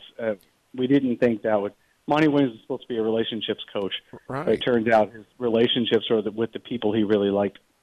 Yeah, it was interesting to hear that because I didn't expect reading that the other day, and it was a little surprising, at least from the outside. The other part that was interesting hearing from Chris Paul the other day is, first of all, he wasn't told by the team that he was getting traded before it was leaked or released. His son told him or texted him about it. But also Chris Paul saying that he thinks Isaiah Thomas might have had a little bit of an influence on this trade. Your thoughts on that? Yeah, I thought those comments were interesting. We just a week ago had a 24-hour news cycle where the Suns sat Chris Paul down and said, we're either going to waive you or trade you before your money becomes guaranteed in a week. They literally sat down, and that was a whole 24-hour news cycle, and Chris Paul was admitted that, yeah, they had that conversation. He was aware, and he leaked it to a reporter that said that he might get waived, and so he knew all about it. The fact that the actual deal happened on a Sunday, going to Washington, you don't tell necessarily the players before the other team officially approves it, agrees to the deal. And then the way social media works, everything gets out on social media within seconds these days. So I think a lot of players don't find out they're traded until somebody tells them, one of their friends tells them. Having said that, it would have been nice if the Suns had had Chris Paul on the phone the entire time. But then again, he's a player, not a management person. So I think he used that opportunity. And then the Isaiah Thomas comment. Isaiah Thomas is a good friend of Matt Ishbia, but he does not have a formal role on the team.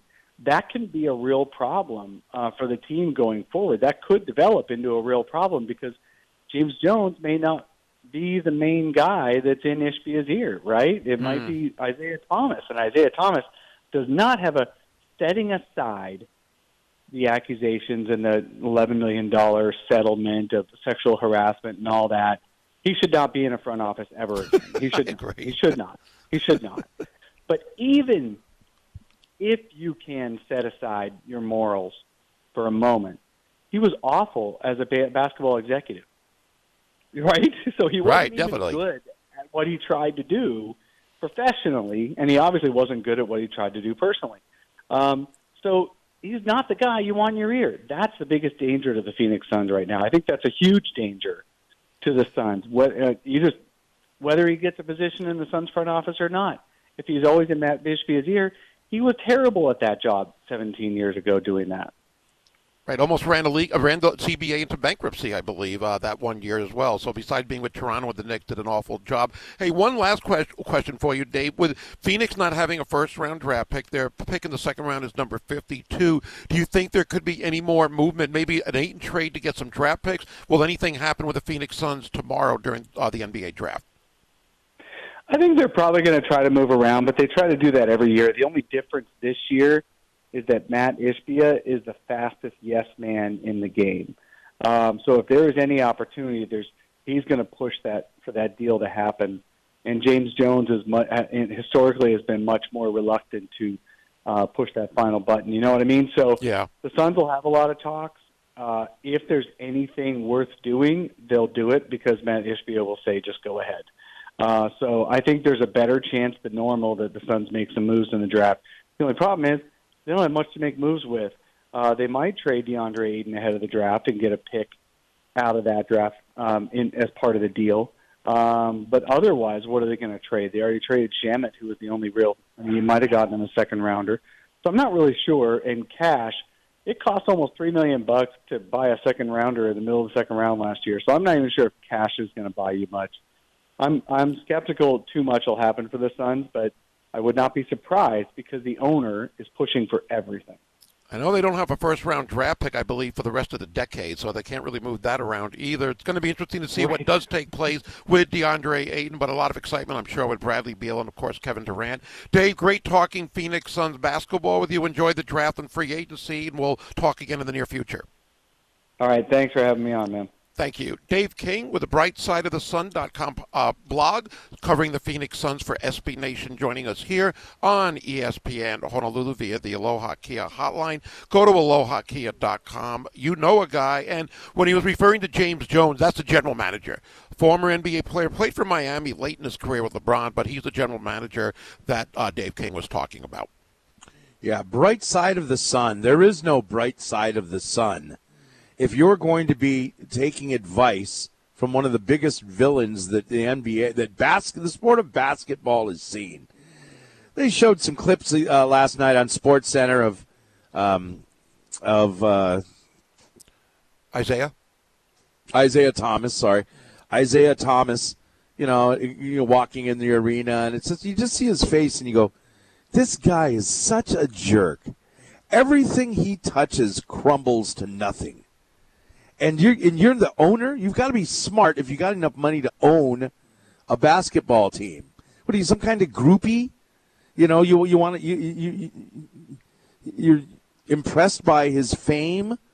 Why would you listen to advice from a guy like that, who's done nothing, who's failed at everything he's done except when he was a player? Totally. Including, yeah, and what the Dave was saying, you don't want him in a front office. I mean, with the whole sexual assault thing that was going on, oh my gosh, he's just a crummy person, and that's the type of ownership you have. Ugh. He messed if up you're the New a York Phoenix Knicks. Suns fan, yeah, I know, but if you're a Suns fan, it's time to change teams. Well, you hope Isaiah's really not part of anything there, but yeah, that I wouldn't make me feel good about having him. I mean, he treated Larry Brown, the Hall of Famer, like dirt when he was the head coach for the Knicks. The way he fired him, wow. Just so, again, you're right. Everything is that he was in Toronto. He I think they wouldn't let him into the facilities one day. It was something along the lines where he drove up to practice. They wouldn't even let him sit there or go to the facilities up in upstate New York or above New York City. There was rumors about how they were going to fire him. He was the scapegoat because he wanted to do things his way.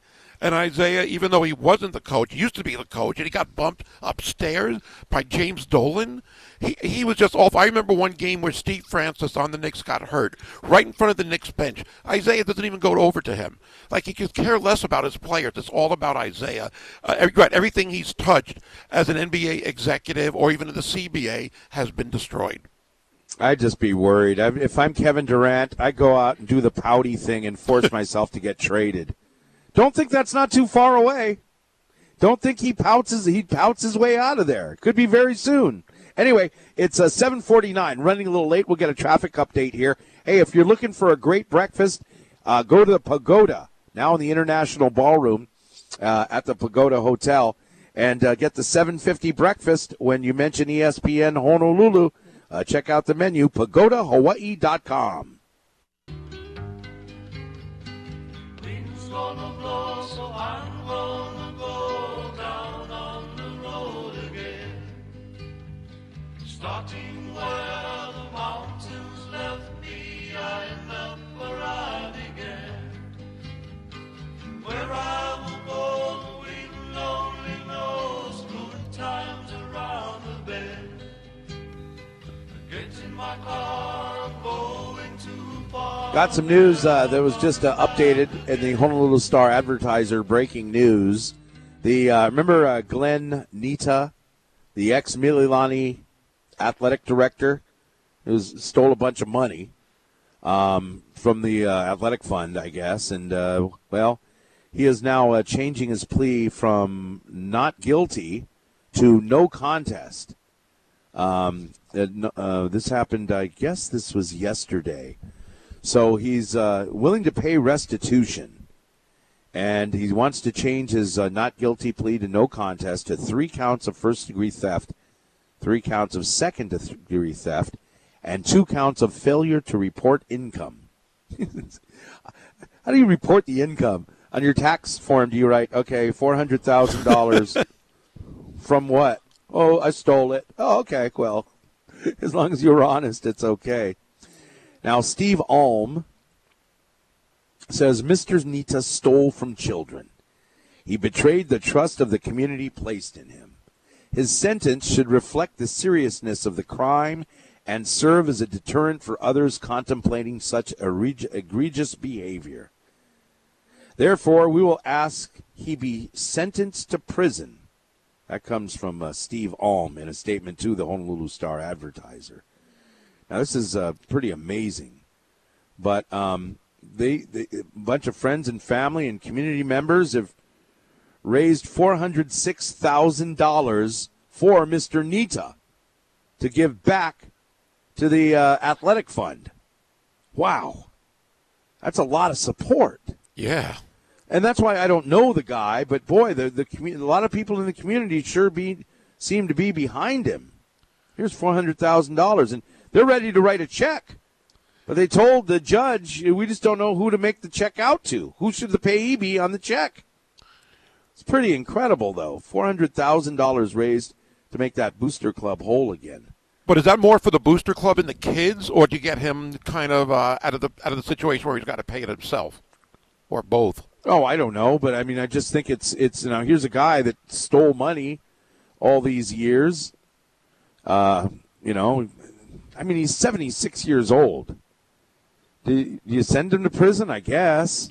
If he deserves it, he deserves it. I don't think it should be based on his age, but I know what you mean. He is that old. But again, it wasn't an error in judgment. It was something where he willingly did this, knowingly did this, and he should pay a steep price. Yeah. Anyway, he had pleaded not guilty and faced 5 years in prison and a $10,000 fine on each second-degree theft charge, 10 years in prison and a $10,000 fine for each first-degree theft charge, and 10 years in prison and a $25,000 fine for each charge of failure to report income. Well, anyway, you're 76 years old. That's not the way you want to spend your retirement years, is it? No. But again, the decisions we make, and young people, the decisions in your make can be life-changing.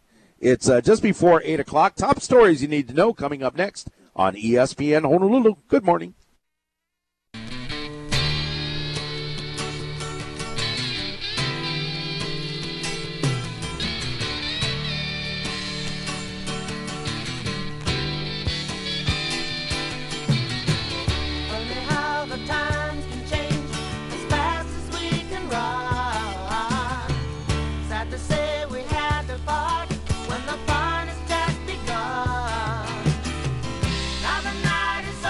All right, three things we're going over today. One of the big ones, at least for us, for Gary and I, is the ESPYs. The nominees are out for the ESPYs, so you can vote.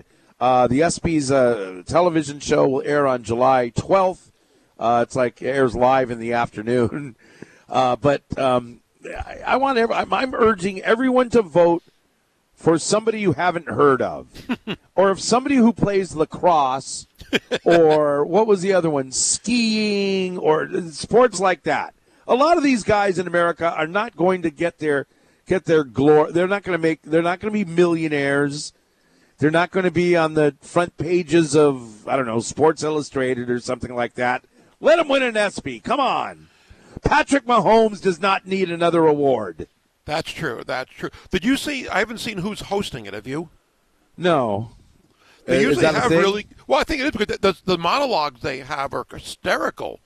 I mean, it's almost like the Academy Awards or the Emmys or the NFL Hall of Honors, where they just poke fun of some of the athletes, and I think it's very well written over the years.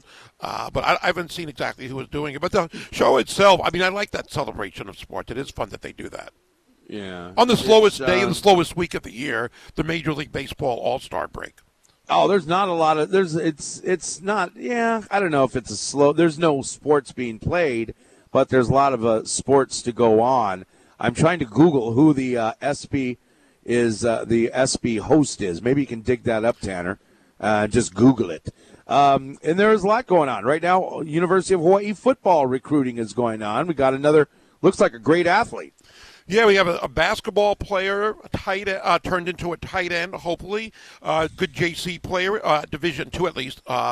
And his name is, let me get it exactly right. Tavion Williams. Tavion Williams, 6'5", got a high vertical, 37 inches. He's got 3 years to play, too. The fact that he's not really been playing football too much makes me think that'll probably redshirt. But I like the way Timmy is already building up this recruiting class, continuing for this year and getting ready for 2024. When is the last time we've seen this many recruits commit in June? For either year, the upcoming year or the year after. He's doing a really good job at this time, and I really like that. I think it's going to help this program long term. Yeah, when Gary says he doesn't play football too much, what Gary means is the guy hasn't laced it up since he was 6 years old. Anyway, look forward to that. That's going to be hopefully he gets a cult following, and there's not too much pressure on him since he hasn't played football in so long. We've been talking a lot of Major League Baseball today as well. The Reds are hot. The Giants are hot. It's getting kind of exciting. Got some hot players going on. By the way, that guy Arise from the Miami Marlins, 2 out of 3 today. So his batting average pops up a bit over 400 again. You have 3 teams in the National League that have winning streaks currently at 7, 9, and 10. That doesn't happen too often. Now, the Braves, you might expect it for them because they're, usually a World Series team or a playoff team at least. But the Cincinnati Reds, when's the last time they won 10 in a row? It's been a long time, and they lead the NL Central. And then the Giants, who had a really slow start. People were writing them off, but look what they have done in recent weeks with that 9-game winning streak, beating a Padres team in walk-offs the last 2 nights, and the Padres are getting better. Fernando Tatis is back. He has been on fire. Giants, again, really doing a good job, and I think they are a playoff team. I have a feeling Arizona might not be able to maintain first place in the West. We know the Dodgers will be in the mix, even though they're in third place now. But I think the Giants are here to stay in that playoff hunt. Yeah, and baseball is usually I start paying attention after the All-Star break. But I don't know. There's so much positives going on in Major League Baseball. It's really exciting. None of them named the Oakland A's, but that's okay. But you have these other teams doing things that are great. And the Baltimore Orioles, it's not that they have a big winning streak. It's at 2, but they've been winning all year. And this was one of the worst teams in Major League Baseball 3 years ago. And little by little, they've gotten a little bit better. Now 18 games over 500. Again, another good feel-good story in the major leagues of a team that was really struggling now in the playoff hunt as well. Mm-hmm. All right. Well, NBA free agency is coming up July. When is it? 1st. July 1st. Oh, okay. That's when the Mountain West Conference is going to get a cool $34 million from San Diego State. So so July 1st, NBA free agency starts. Now I see here that a guy I really just came familiar with in the NBA Finals is the Denver Nuggets' Bruce Brown. He had a player option this coming up year for $6.8 million. Well, you remember his play on offense and defense, and a great sixth man for the Nuggets. I'd say that he could start anywhere else and make more than $6.8 million. The sad thing to me about Bruce Brown, even though I love him, is that he was a Brooklyn Net last year, and they didn't re-sign him. And they should have, because he was good last year as well. I'm not sure. I'll have to look at him. I think he might have played in the Diamond Head Classic for Miami against Hawaii several years ago when Lonnie Walker was on the team. But, yeah, he's an important player. He's only eligible with all the salary cap loopholes and free agents to get 7.8 from Denver. So it's a matter of Woodley. I'm sure they would give him that in a heartbeat. Will he want to sign for only 7.8, or will he try to cash in on the successful playoff run and maybe make 10 to 20 somewhere in there, somewhere else? So I don't understand. How does that work? Your own team can only sign you to this, but anyone else can give you $50 million if they want. Well, not anybody else, because of their cap limitations. They probably have a mid-level exception only available, something along those lines. There's all these different exceptions you can get, and you're only eligible to pay them so much. So it might be a percent of the rate. Okay, can you get rid of you? I was going to say Haslam. He doesn't play for them. Can you get rid of a couple of players that aren't doing anything and pay him more? Maybe. Again, it's so complicated the way you have the salary cap. But what I saw is that they can only give him 7.8. So it makes sense that if they cut other players, that they would have more cap space. But I haven't seen that yet, but that does make sense. But see, this is all they can give him. So I don't think they can do anything to pay him more, which is kind of a weird loophole. Yeah. And you can't blame Bruce Brown. I mean, it's like, hey, thank you very much. I got a ring. But, guys, you'd understand. Somebody's going to pay me twice that. Someone will pay me twice that tomorrow. You have to take that. You owe it to your family, if not yourself. Right. Plus, he's not even a starter. Maybe he goes somewhere else, and maybe they're not a championship team, but you get to play, you get to start, you get more minutes, you get more money. You know, I love it. Look at Austin Reeves. Austin Reeves has said that he's going to go where the money is. I'm paraphrasing, but he said he wants to get paid. He's honest about it. And look at Miami with Gabe Vincent and some of the others. I mean, if they can get a lot more somewhere else, why would it? I mean, again, you might want to win a championship as your top priority, but I think getting paid is also a top priority for many, if not everybody. Well, and there's nothing wrong with saying I want to make the most money possible. Sure. And if I happen to win a championship, hey, I win a championship. Exactly. But yeah, and I don't know how much Gabe Vincent is making. We looked it up the other day. I think it was like $1.8 million or something like that. Yeah. $1.8 million. Well, you know, he should make 10 or should. 8 to 10 million easily. And he'll still be almost underpaid by some people. Mm-hmm. Almost. But he's doing big Miami Heat. I think the Heat should pay him that. Well, I'm not sure what their cap limitations are, but they've got 3 guys on their team that are over like $30 million. That's a problem. Right, they gave Hero a big or 2 at 30 and 1 at 25 or something like that. Bam Adebayo. You've got Jimmy Buckets and one other person on there. We were surprised to find out. Kyle Lowry, you said. Kyle Lowry, yeah. My gosh, really? Kyle Lowry? You're going to pay a guy that doesn't even start $30 million or close to $30 million a year? When he came there, he was a starter from Toronto, so that's why he still had that big contract, but he's not worth it now. You're right. I mean, he's okay. He's good. You know, everybody drops off when the starters take a seat. You know, he'll fill in for Jimmy Buckets or something for a few minutes, and you're okay. But $37 million, okay? No. His best I'd rather have Austin him. Reeves. Yeah, I'd rather have Austin Reeves, really. How about his teammate in Toronto, Fred VanVleet? Your friend is a free agent as well. I'm surprised there's no talk about Freddie VanVleet. I mean, this guy, out of all these guys that are available, I'll take him right now, number one at the top of the list. And I think a lot of Lakers, people in the know would agree with me. He is one of the top free agents available, definitely. And he'll get paid. It's a matter of, like, a team like the Lakers, I'm sure would love him, but can they afford him? They have to get creative there. Yeah. And it's 12 minutes after 8 o'clock here on ESPN Honolulu. Daylight Appreciation Day is what we're celebrating today because today, I guess yesterday, right? Yesterday was the longest day of the year, and so today the days start getting shorter and shorter and shorter. It is the first day of summer officially. Yeah. Oh, I think it is happy birthday to my sister Ui. Ui lives on the mainland. She was priced out of paradise. Did you have you greeted her? I don't know if she was. I don't think she was priced out of paradise. I think her husband got a job on the mainland. Anyway, what? Have you wished her a happy birthday? You know. No, I forgot until I just looked at the calendar. I gotta give her a text. Okay. What state? California. California. So it's not Encino, but some Monterey, somewhere. I forget. Mm-hmm. I've never visited her on the main line. I make her come down here. What a big brother. She'll be here next month. Happy birthday. Boy. All right. Let's. You hear about this kid a couple of days ago? He's at Fenway Park with his family. They get a foul ball. He's like, "Yeah, woohoo!" and then the little boy throws it back onto the field. You see that once in a while. Yeah. So the announcers went off. They had a field day with it. The bigger brother was literally crying. He was in tears. First of all, so the Boston Red Sox, they get wind of what happened, and they send up some signed baseballs and a jersey for the kids.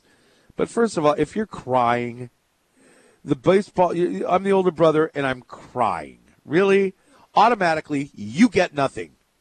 There's no crying in baseball. Well, how old is the brother? He can't be more than 8 or 10 or something I like that. didn't see it. I'm just reading about it. I saw the highlight. Even if you're 10 and you're crying because you didn't get it, I mean, that sounds like a young Gary Dickman to me. I was going to say, now, I don't know if I would have cried if that happened. Give me a T-shirt jersey. I would have been really depressed for a while if that happened to me. Yes, at 10 years old, easily. That's a goal of like almost every kid going to a baseball game to get a foul ball. You bring your glove for that reason. And to have a ball and have it thrown back. You know who did that here at Les Murakami Stadium? And I remember this thinking about that. And we'll ask him tonight at Growler. June Jones' son at a UH baseball game 20 years ago, 20 years ago, caught a foul ball and he threw it back in the field. And June was trying to stop him and tell him, no, you don't have to do that. 10's too old to cry over a baseball. I don't know what the age limit is for a lot. Are you the kind of guy that goes to the Stan Sheriff Center, and when they used to have the blimp drop those buy one get one free coupons, you would be climbing over people to grab one? No. Come on, don't lie. Wait a minute. A free taco is cool and it's good, but it's not. You can get that. You can get the taco rather easily. A Major League Baseball, they're not easy to obtain. Oh, sure you can. Go to the gift shop. Well, sometimes it's not an official ball, and when you get it actually from a game, like I did once, it was on a bucket. It was a bucket list of mine, and I got one thrown to me. Sure, it was. I can understand. I bet it is on a lot of kids. Yeah, that's true. Children. I'm talking small children that bring their little gloves to the game. Yes, I never brought a glove to the game actually, but I always wanted a foul. Every time I got a ticket, I wanted to know what the chances. Hands are big enough. They are. I wanted to know what the chances. I wanted to know what the chances were. Was I in a good position to get a foul ball? That was always something I had hoped for. And then you turned 50. Well, that happens to many of us. We turn 50. But I got one thrown to me from the on-deck circle by Ike Davis of the Mets in the 9th inning of a game. He looked at me. I nodded. It was 8 years ago, so I was about 50.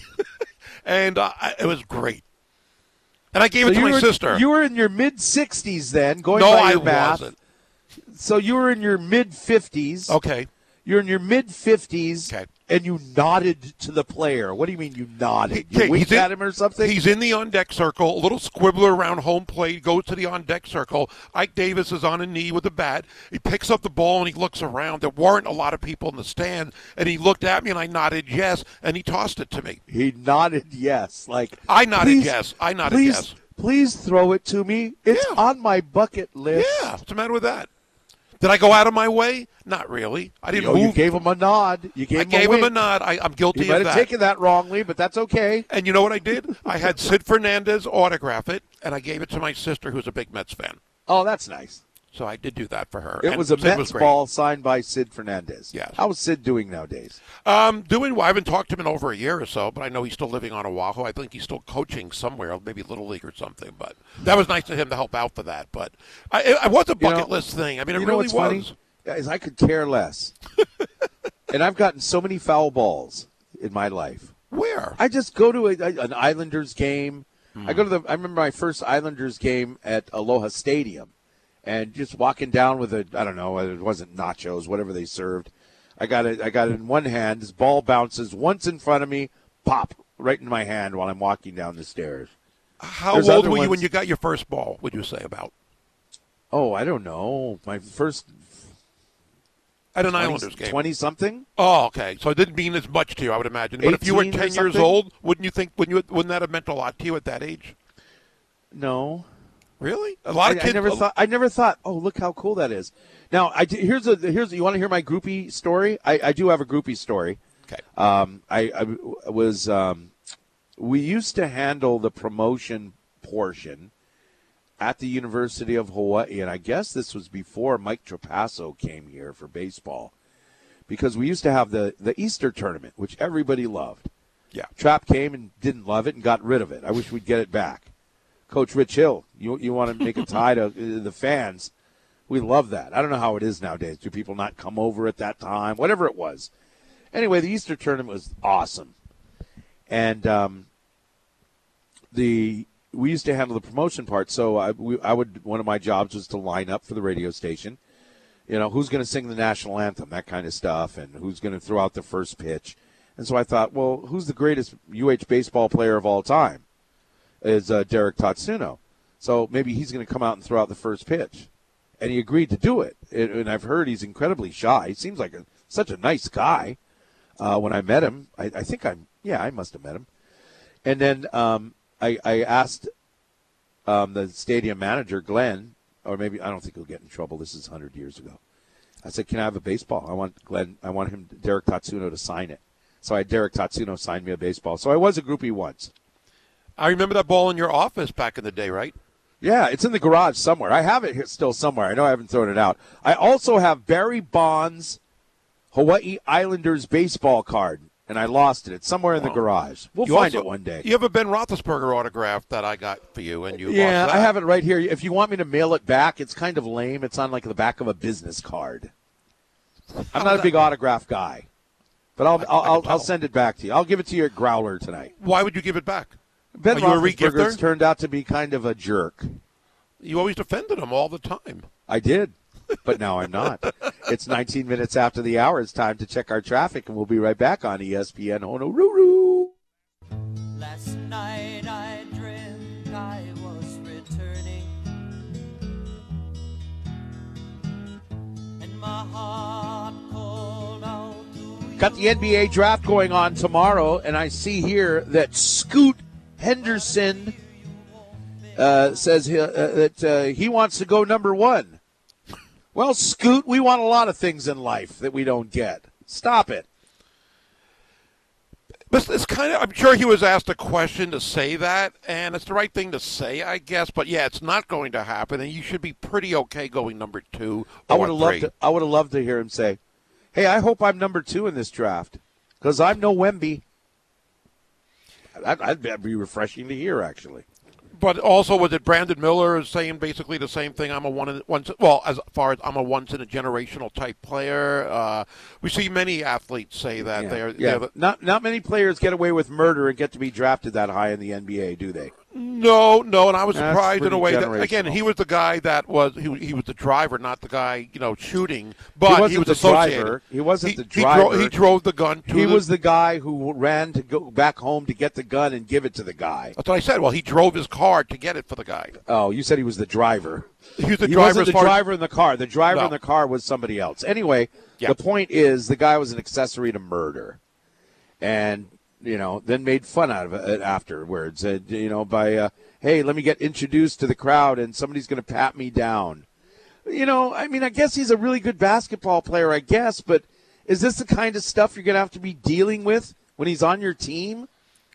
I thought when this took place in Alabama during the season and that all came out that he wouldn't be drafted nearly as high as he might have otherwise. So I am kind of surprised that he's considered the second or third player in this draft, and it looks like he surely will be one or the other. Mm-hmm. Again, in sports these days, these years, it seems like almost anything an athlete does can be forgotten if you can produce on the field, on the court. I know. Right? Except for Colin Kaepernick. Yeah. But do you take him number 2? I mean, here's a guy. Okay, what are we going through now with Ja Morant? Is one of the top 10 players in the league. Some might have him on top 5 if you're a little biased, but top 10 player in the league easily. But look at the thugs he hangs out with. Okay, this guy chooses to hang out with people who murder. He is Josh Morant. He's Ja Morant. Josh Morant. He's Ja Morant off the court. He's the same guy off the court. Well, let's pour millions of dollars into him. Let's invest into that.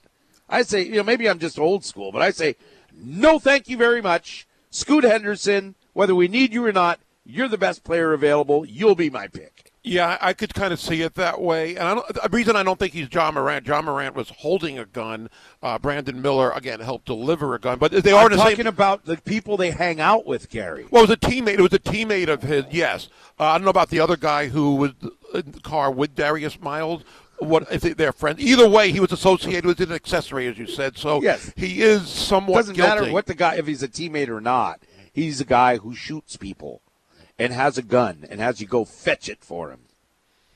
See, I think that way initially 100%. But what about some people who are saying, well, he had it legally, and it's legal in Alabama? I mean, if it's not against to own a gun, no, to own a gun. You said he had a gun. Oh, okay. But he didn't shoot the gun, so he's not guilty of murder. He was involved in it. Yeah, and I'm on your side. Initially, I thought this would hurt him a big time in the draft. So I'm a little surprised, but I guess, again, if you haven't broken a law, if you're not arrested, and even some people that are, they still get a pro contract, they get a free agent deal. Again, it seems like anything and everything is forgiven except for Colin Kaepernick. I mean, Greg Hardy got a contract with Dallas. Now, it was a minimum deal game by game, but he got a contract. He was involved with guns. I mean, it's happened so many times where everything seems to be overlooked. I don't really like that either, but it seems like that's the norm more than the exception.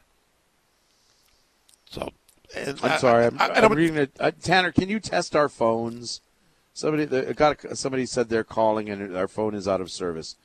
You were talking about, Gary, and folks, feel free to chime in the Zephyr Insurance text line at 808-296-1420. I would imagine we're talking about any NBA team that's interested, mainly Charlotte. I was going over the text. Oh, I'll talk about the same case with Miller, though. You know they did some background checking, and they did their due diligence. Any team that was going to draft him or think about it, you knew they went through this before they even thought about it. And not that necessarily puts them in the clear, but it's not like they're just going over the court cases and everything else and say, okay, we'll take that chance. I'm sure they did a lot more as far as background checking and research and talking to people before they make this pick tomorrow. Okie dokie. All right, we'll go to our text next coming up here on ESPN Honolulu. Hey, if you're feeling a little hungry today at lunchtime, if you're in the Aiea area, put some South in your mouth at Dixie Grill's Sandwich Fest going on this month. Pulled pork burgers, Southwest chicken sandwich, catfish, pulled pork sandwich on Texas toast, and more. It's this month only. Dixie Grill Barbecue and Crab Shack.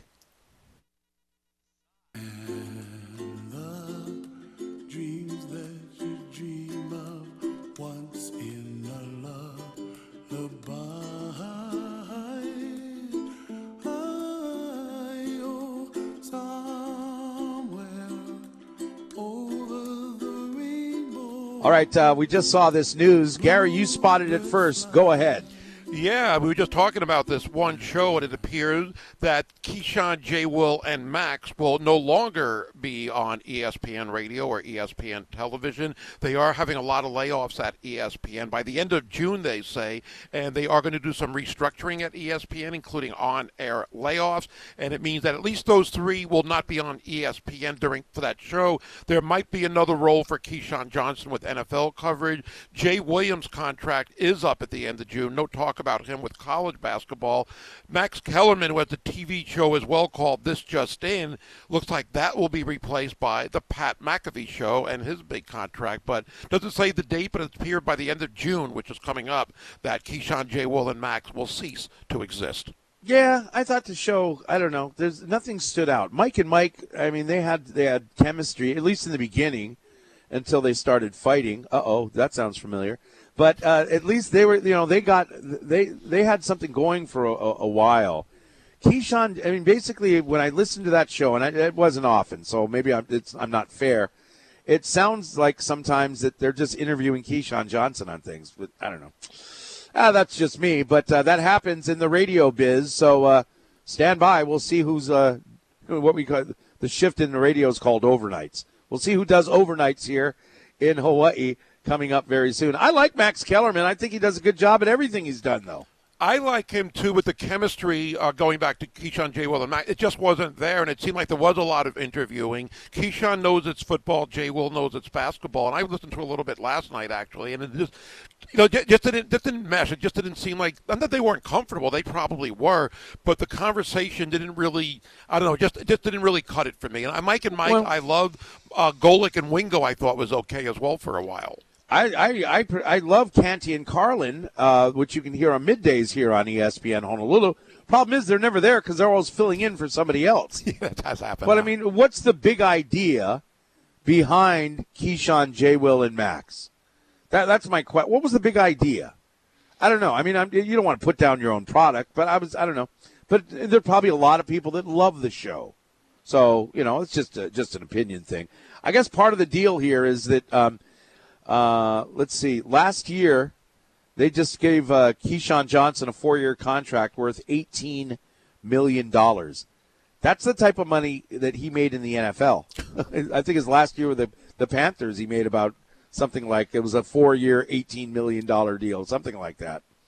But anyway, so, we wish the best and kind of excited because I love change, kind of excited to see what's next for this radio station if you're, an overnight worker, you just can't sleep about what's going on with that. But anyway, that is the latest breaking news from the New York Post.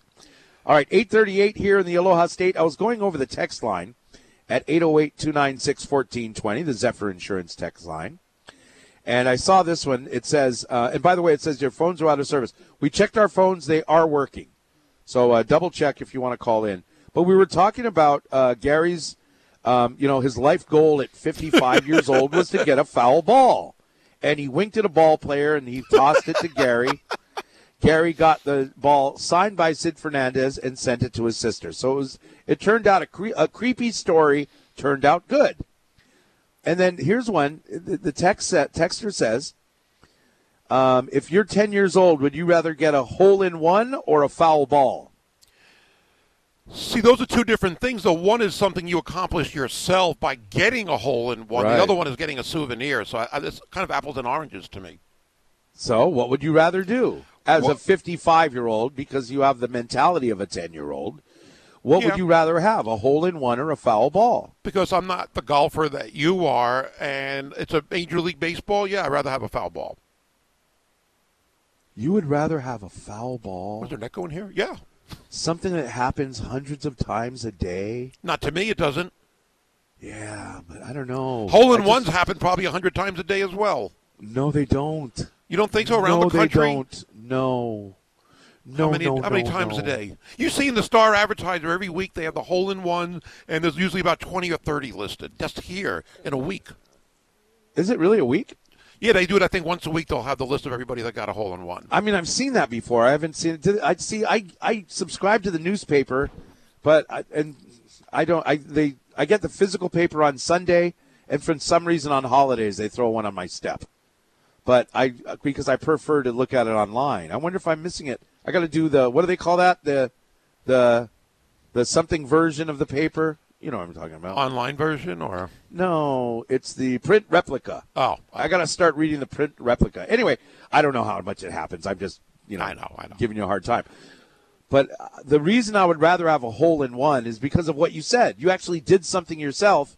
You didn't wink at a guy and then get it thrown to you out of fear of him thinking you're going to stalk him or something. But if you catch one, let's say you catch one off of, let's say, Aaron Judge's bat, and you catch one in the stands. I got one in a unique situation, but if you catch one off a really famous player, that's pretty cool. What about if you catch one while holding a baby, which seems to happen every week in the major leagues? That's scary and dangerous, but they show that pretty often. Or you catch one while you're holding a beer, and then you chug that. The tradition is if you catch a foul ball while holding a beer, you have to chug the beer. How about the guy that had a beer and caught the foul ball in his cup? That's even more impressive, yes. No, that was a waste of beer. That guy's an idiot.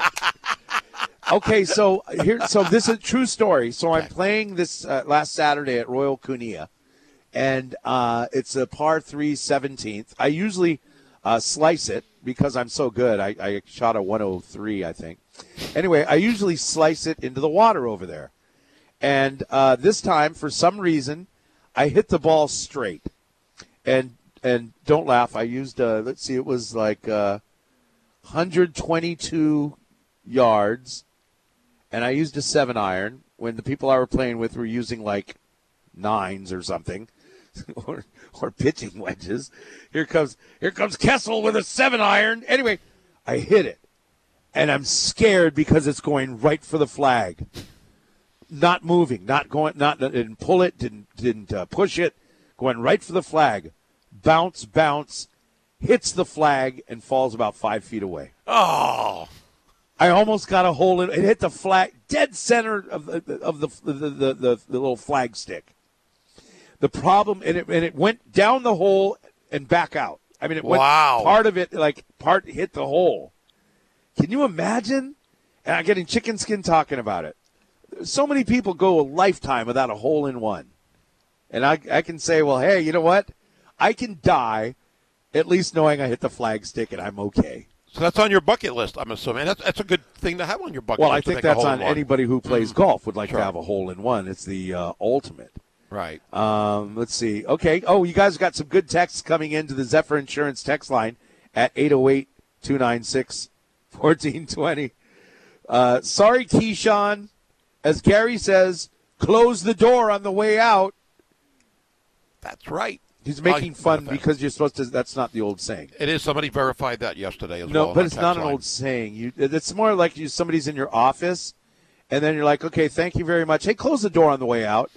No, I said it to people like don't let the door hit you Don't let the door hit you where the good Lord kissed you or something. I don't know. I think they're both saying, but no, he's obviously not a fan. See, Gary also says, don't come back here with your tail hanging. When Josh Pacheco put it correct yesterday, he was using the same analogy as you, and he said, with your tail between your legs, when you're talking about San Diego State. They're going to come back with their tail between their legs. But as Gary would say, with your tail hanging. That's an East Coast saying. I like yours better. Good. I like yours better. I do. You can write a book. Joe Moore wrote a book on whatever Joe-isms. Did you ever know? Isn't that what it's about? No, it wasn't called Did You Ever Know. Save that for your book. I didn't say that was the title, but it's based on what he does at the end of the newscast. Did you ever know, or did you know that? No, it's not. That's why. Save it. Write it down for your book. I'm helping you get rich. Did you ever know is not what Joe Moore starts out the phrase with. What is it? It's, I got to go back and look. I haven't. Okay. Joe Moore comes on earlier. I only know Howard Jashevsky. Hey, that would be fun to have Howard Deshevsky come to Growlers and talk about rainbow baseball. I thought about that, but he's usually doing the news at 5 or 6. Oh, yeah. So I can ask. I'm not sure if he Call has the day off. sick. Get the nice lady on the other side. Or the other day they had the lady that's on Mount. Anyway. All right, back to the text line, Zephyr Insurance text line. Hey, here's one. Talking about souvenirs. I caught a towel from MC Hammer at his concert at the NBC. That's cool. Wow. I actually caught a towel from Rick Fox during the NBA Finals with the Lakers in Philly one year, but and I gave it away. Gave it to somebody. I'm not a Lakers fan. I got a Rick Nielsen. Remember him? Rick Nielsen was a Cheap Trick guitarist back in 1981. Fourth row. Back when Fosse was governor. Was mayor. He was cool because he'd let the kids sleep on the sidewalk to line up for tickets. Oh, for tokens and all that? Yeah, no, not even tokens. They used to line up. They might have had tokens back then, but you got to. No, you stayed in line. Yeah, and maybe you got tokens. You would go get, and then you would leave and come back. The true concert goer sleeps with a young girl that you hardly even know in high school, and then you get the fourth row. That's what happens. And then I got a pick because he throws a picks out, his guitar picks out in the audience, and I got one. That's cool. I lost it a day later, but I had it. How long did you wait online for? I'm just curious. Well, first you don't wait online. Online has to do with computers, and this was 1981. It's like get on the plane. No way. Let the daredevils get on the plane. I'm getting in the plane. Thank you very much. How long did you have to wait? I don't remember. It was 1981. Was it overnight, though? You actually stayed there overnight? Yeah, you slept overnight. I've heard those stories. I could never do that. Wow. Look at this texter. Can you text your first name? This guy, I am so Jay. He's had 2 hole-in-ones. Craziest feeling in sports, he says. 2 holes in one for one guy? You are blessed. I want to just be, I'm even okay. No, I'm not okay, but I would love playing with somebody who got a hole in one. Here's one. Best text of the day. Jesse Larson, I see you. Thank you for the text. Here's one. Best text of the day. I had a hole in one at Castle Park years ago. Huh? I've done that at miniature golf. I don't know if it was at Castle Park, but I've done that once or twice. Well, Castle Park is miniature golf. That's why that's. I know. But I'm not sure if it was it's not a hole in one. It's putting. It's called a one putt. It's not called a hole in one. Let me help you out with sports. Well, this guy said it was a hole in one, so I know, but I like him or her. Oh, good point. Good point. Hey, let's take a break. And want to let you know our bulletin board. It's time for our bulletin board. And I mentioned this the other day. It's worth mentioning again. If you're noticing some changes, it could be Alzheimer's. You can talk about visiting a doctor together with your family. An early diagnosis can give you and your family more time to plan together. Plus, you can participate in care decisions, discuss finances, legal documents, and more. Visit alz.org/Hawaii to find out more. This message is brought to you by Hawaii USA Federal Credit Union and ESPN Honolulu.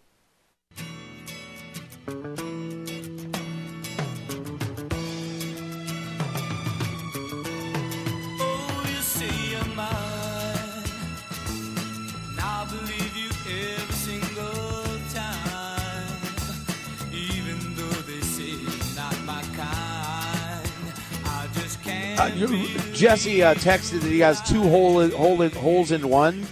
So Jesse says his first one was when he's 16 years old, and next when he was 23. And now I'm doing the math, 23, 33, 41 years old. He hasn't had one since. But still, my gosh, where were you playing? Were you playing in Hawaii? That's what I want to know. I'm sorry, I'm just doing a personal thing between you and Jesse. You guys go ahead with the radio show. Okay, I wanted to bring this up real quick. The College World Series, of course, is going on in Omaha. And one of the things I've seen every day with LSU there is that the well-known social influencer, the influencer Livy Dunn, the gymnast, she has been drawing crowds herself. There was a line of people waiting to meet her and get autographs and selfies yesterday, which is kind of cool but kind of weird. But here's the cool thing about what's going on with LSU.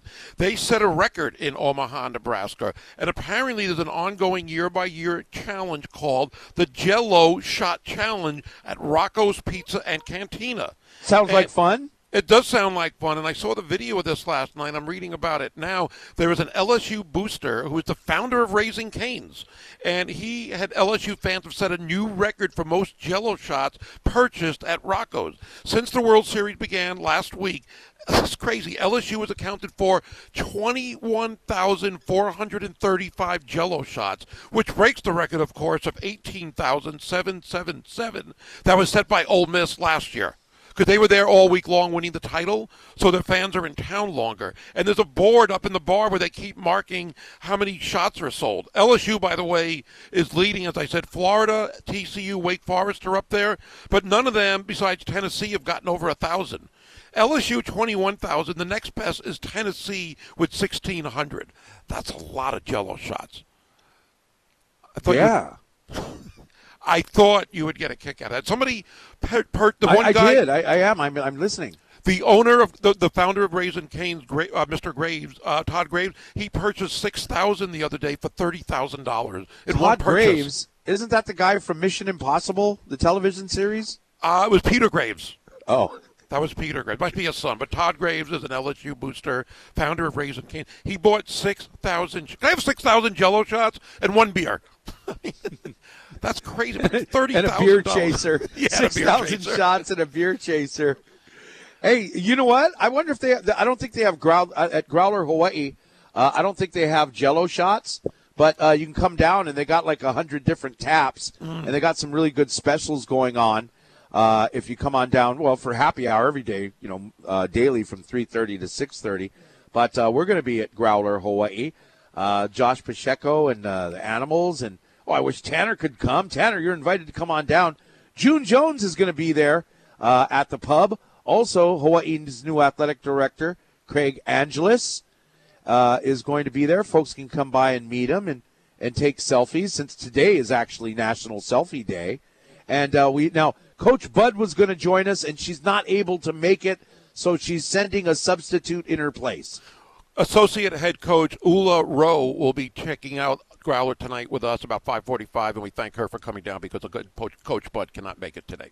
Okay, and Tanner is not available. He will be doing the Off the Bench radio program from 3 to 5. Do what Chris said, Tanner. Call in sick. I'm calling in sick on Friday. Actually, I'm going to be doing a function with the Alzheimer's Association. 6 a.m. Thank you. Yeah, it's a little later on in the day. It's kind of an all-day thing. So anyway, I think that's it. I think that's it for the radio show today. I'm out. I didn't even talk about Kyle Kuzma. Kyle Kuzma, huh? I thought you were out. I am, but we got a minute left. So Kyle Kuzma is he's opting out. Yeah, he wants more money. He's not ruling out Washington. He was due to make $13 million. He's worth a lot more than that.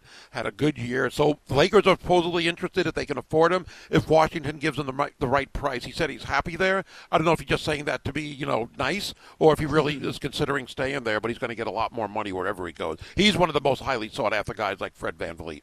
Right, and so, if Kyle Kuzma, do you go with the Lakers and become a fourth guy? Third or fourth guy, or you stay in Washington? Why aren't they better? They have a lot of named players on their team. Yeah, there's no good explanation why they haven't been at least better or a playoff team every year with John Wall, Bradley Beal, Porzingis over the years, and even like Kyle Kuzma and some of the other ones. Yeah, they should be better. Yeah. All right. Well, that's going to do it. We'll see you at Growler, Hawaii today from 5 to 7 p.m. with June Jones and Craig Angelis. Thank you, Tanner. We'll see you tomorrow, too, on the radio on ESPN Honolulu.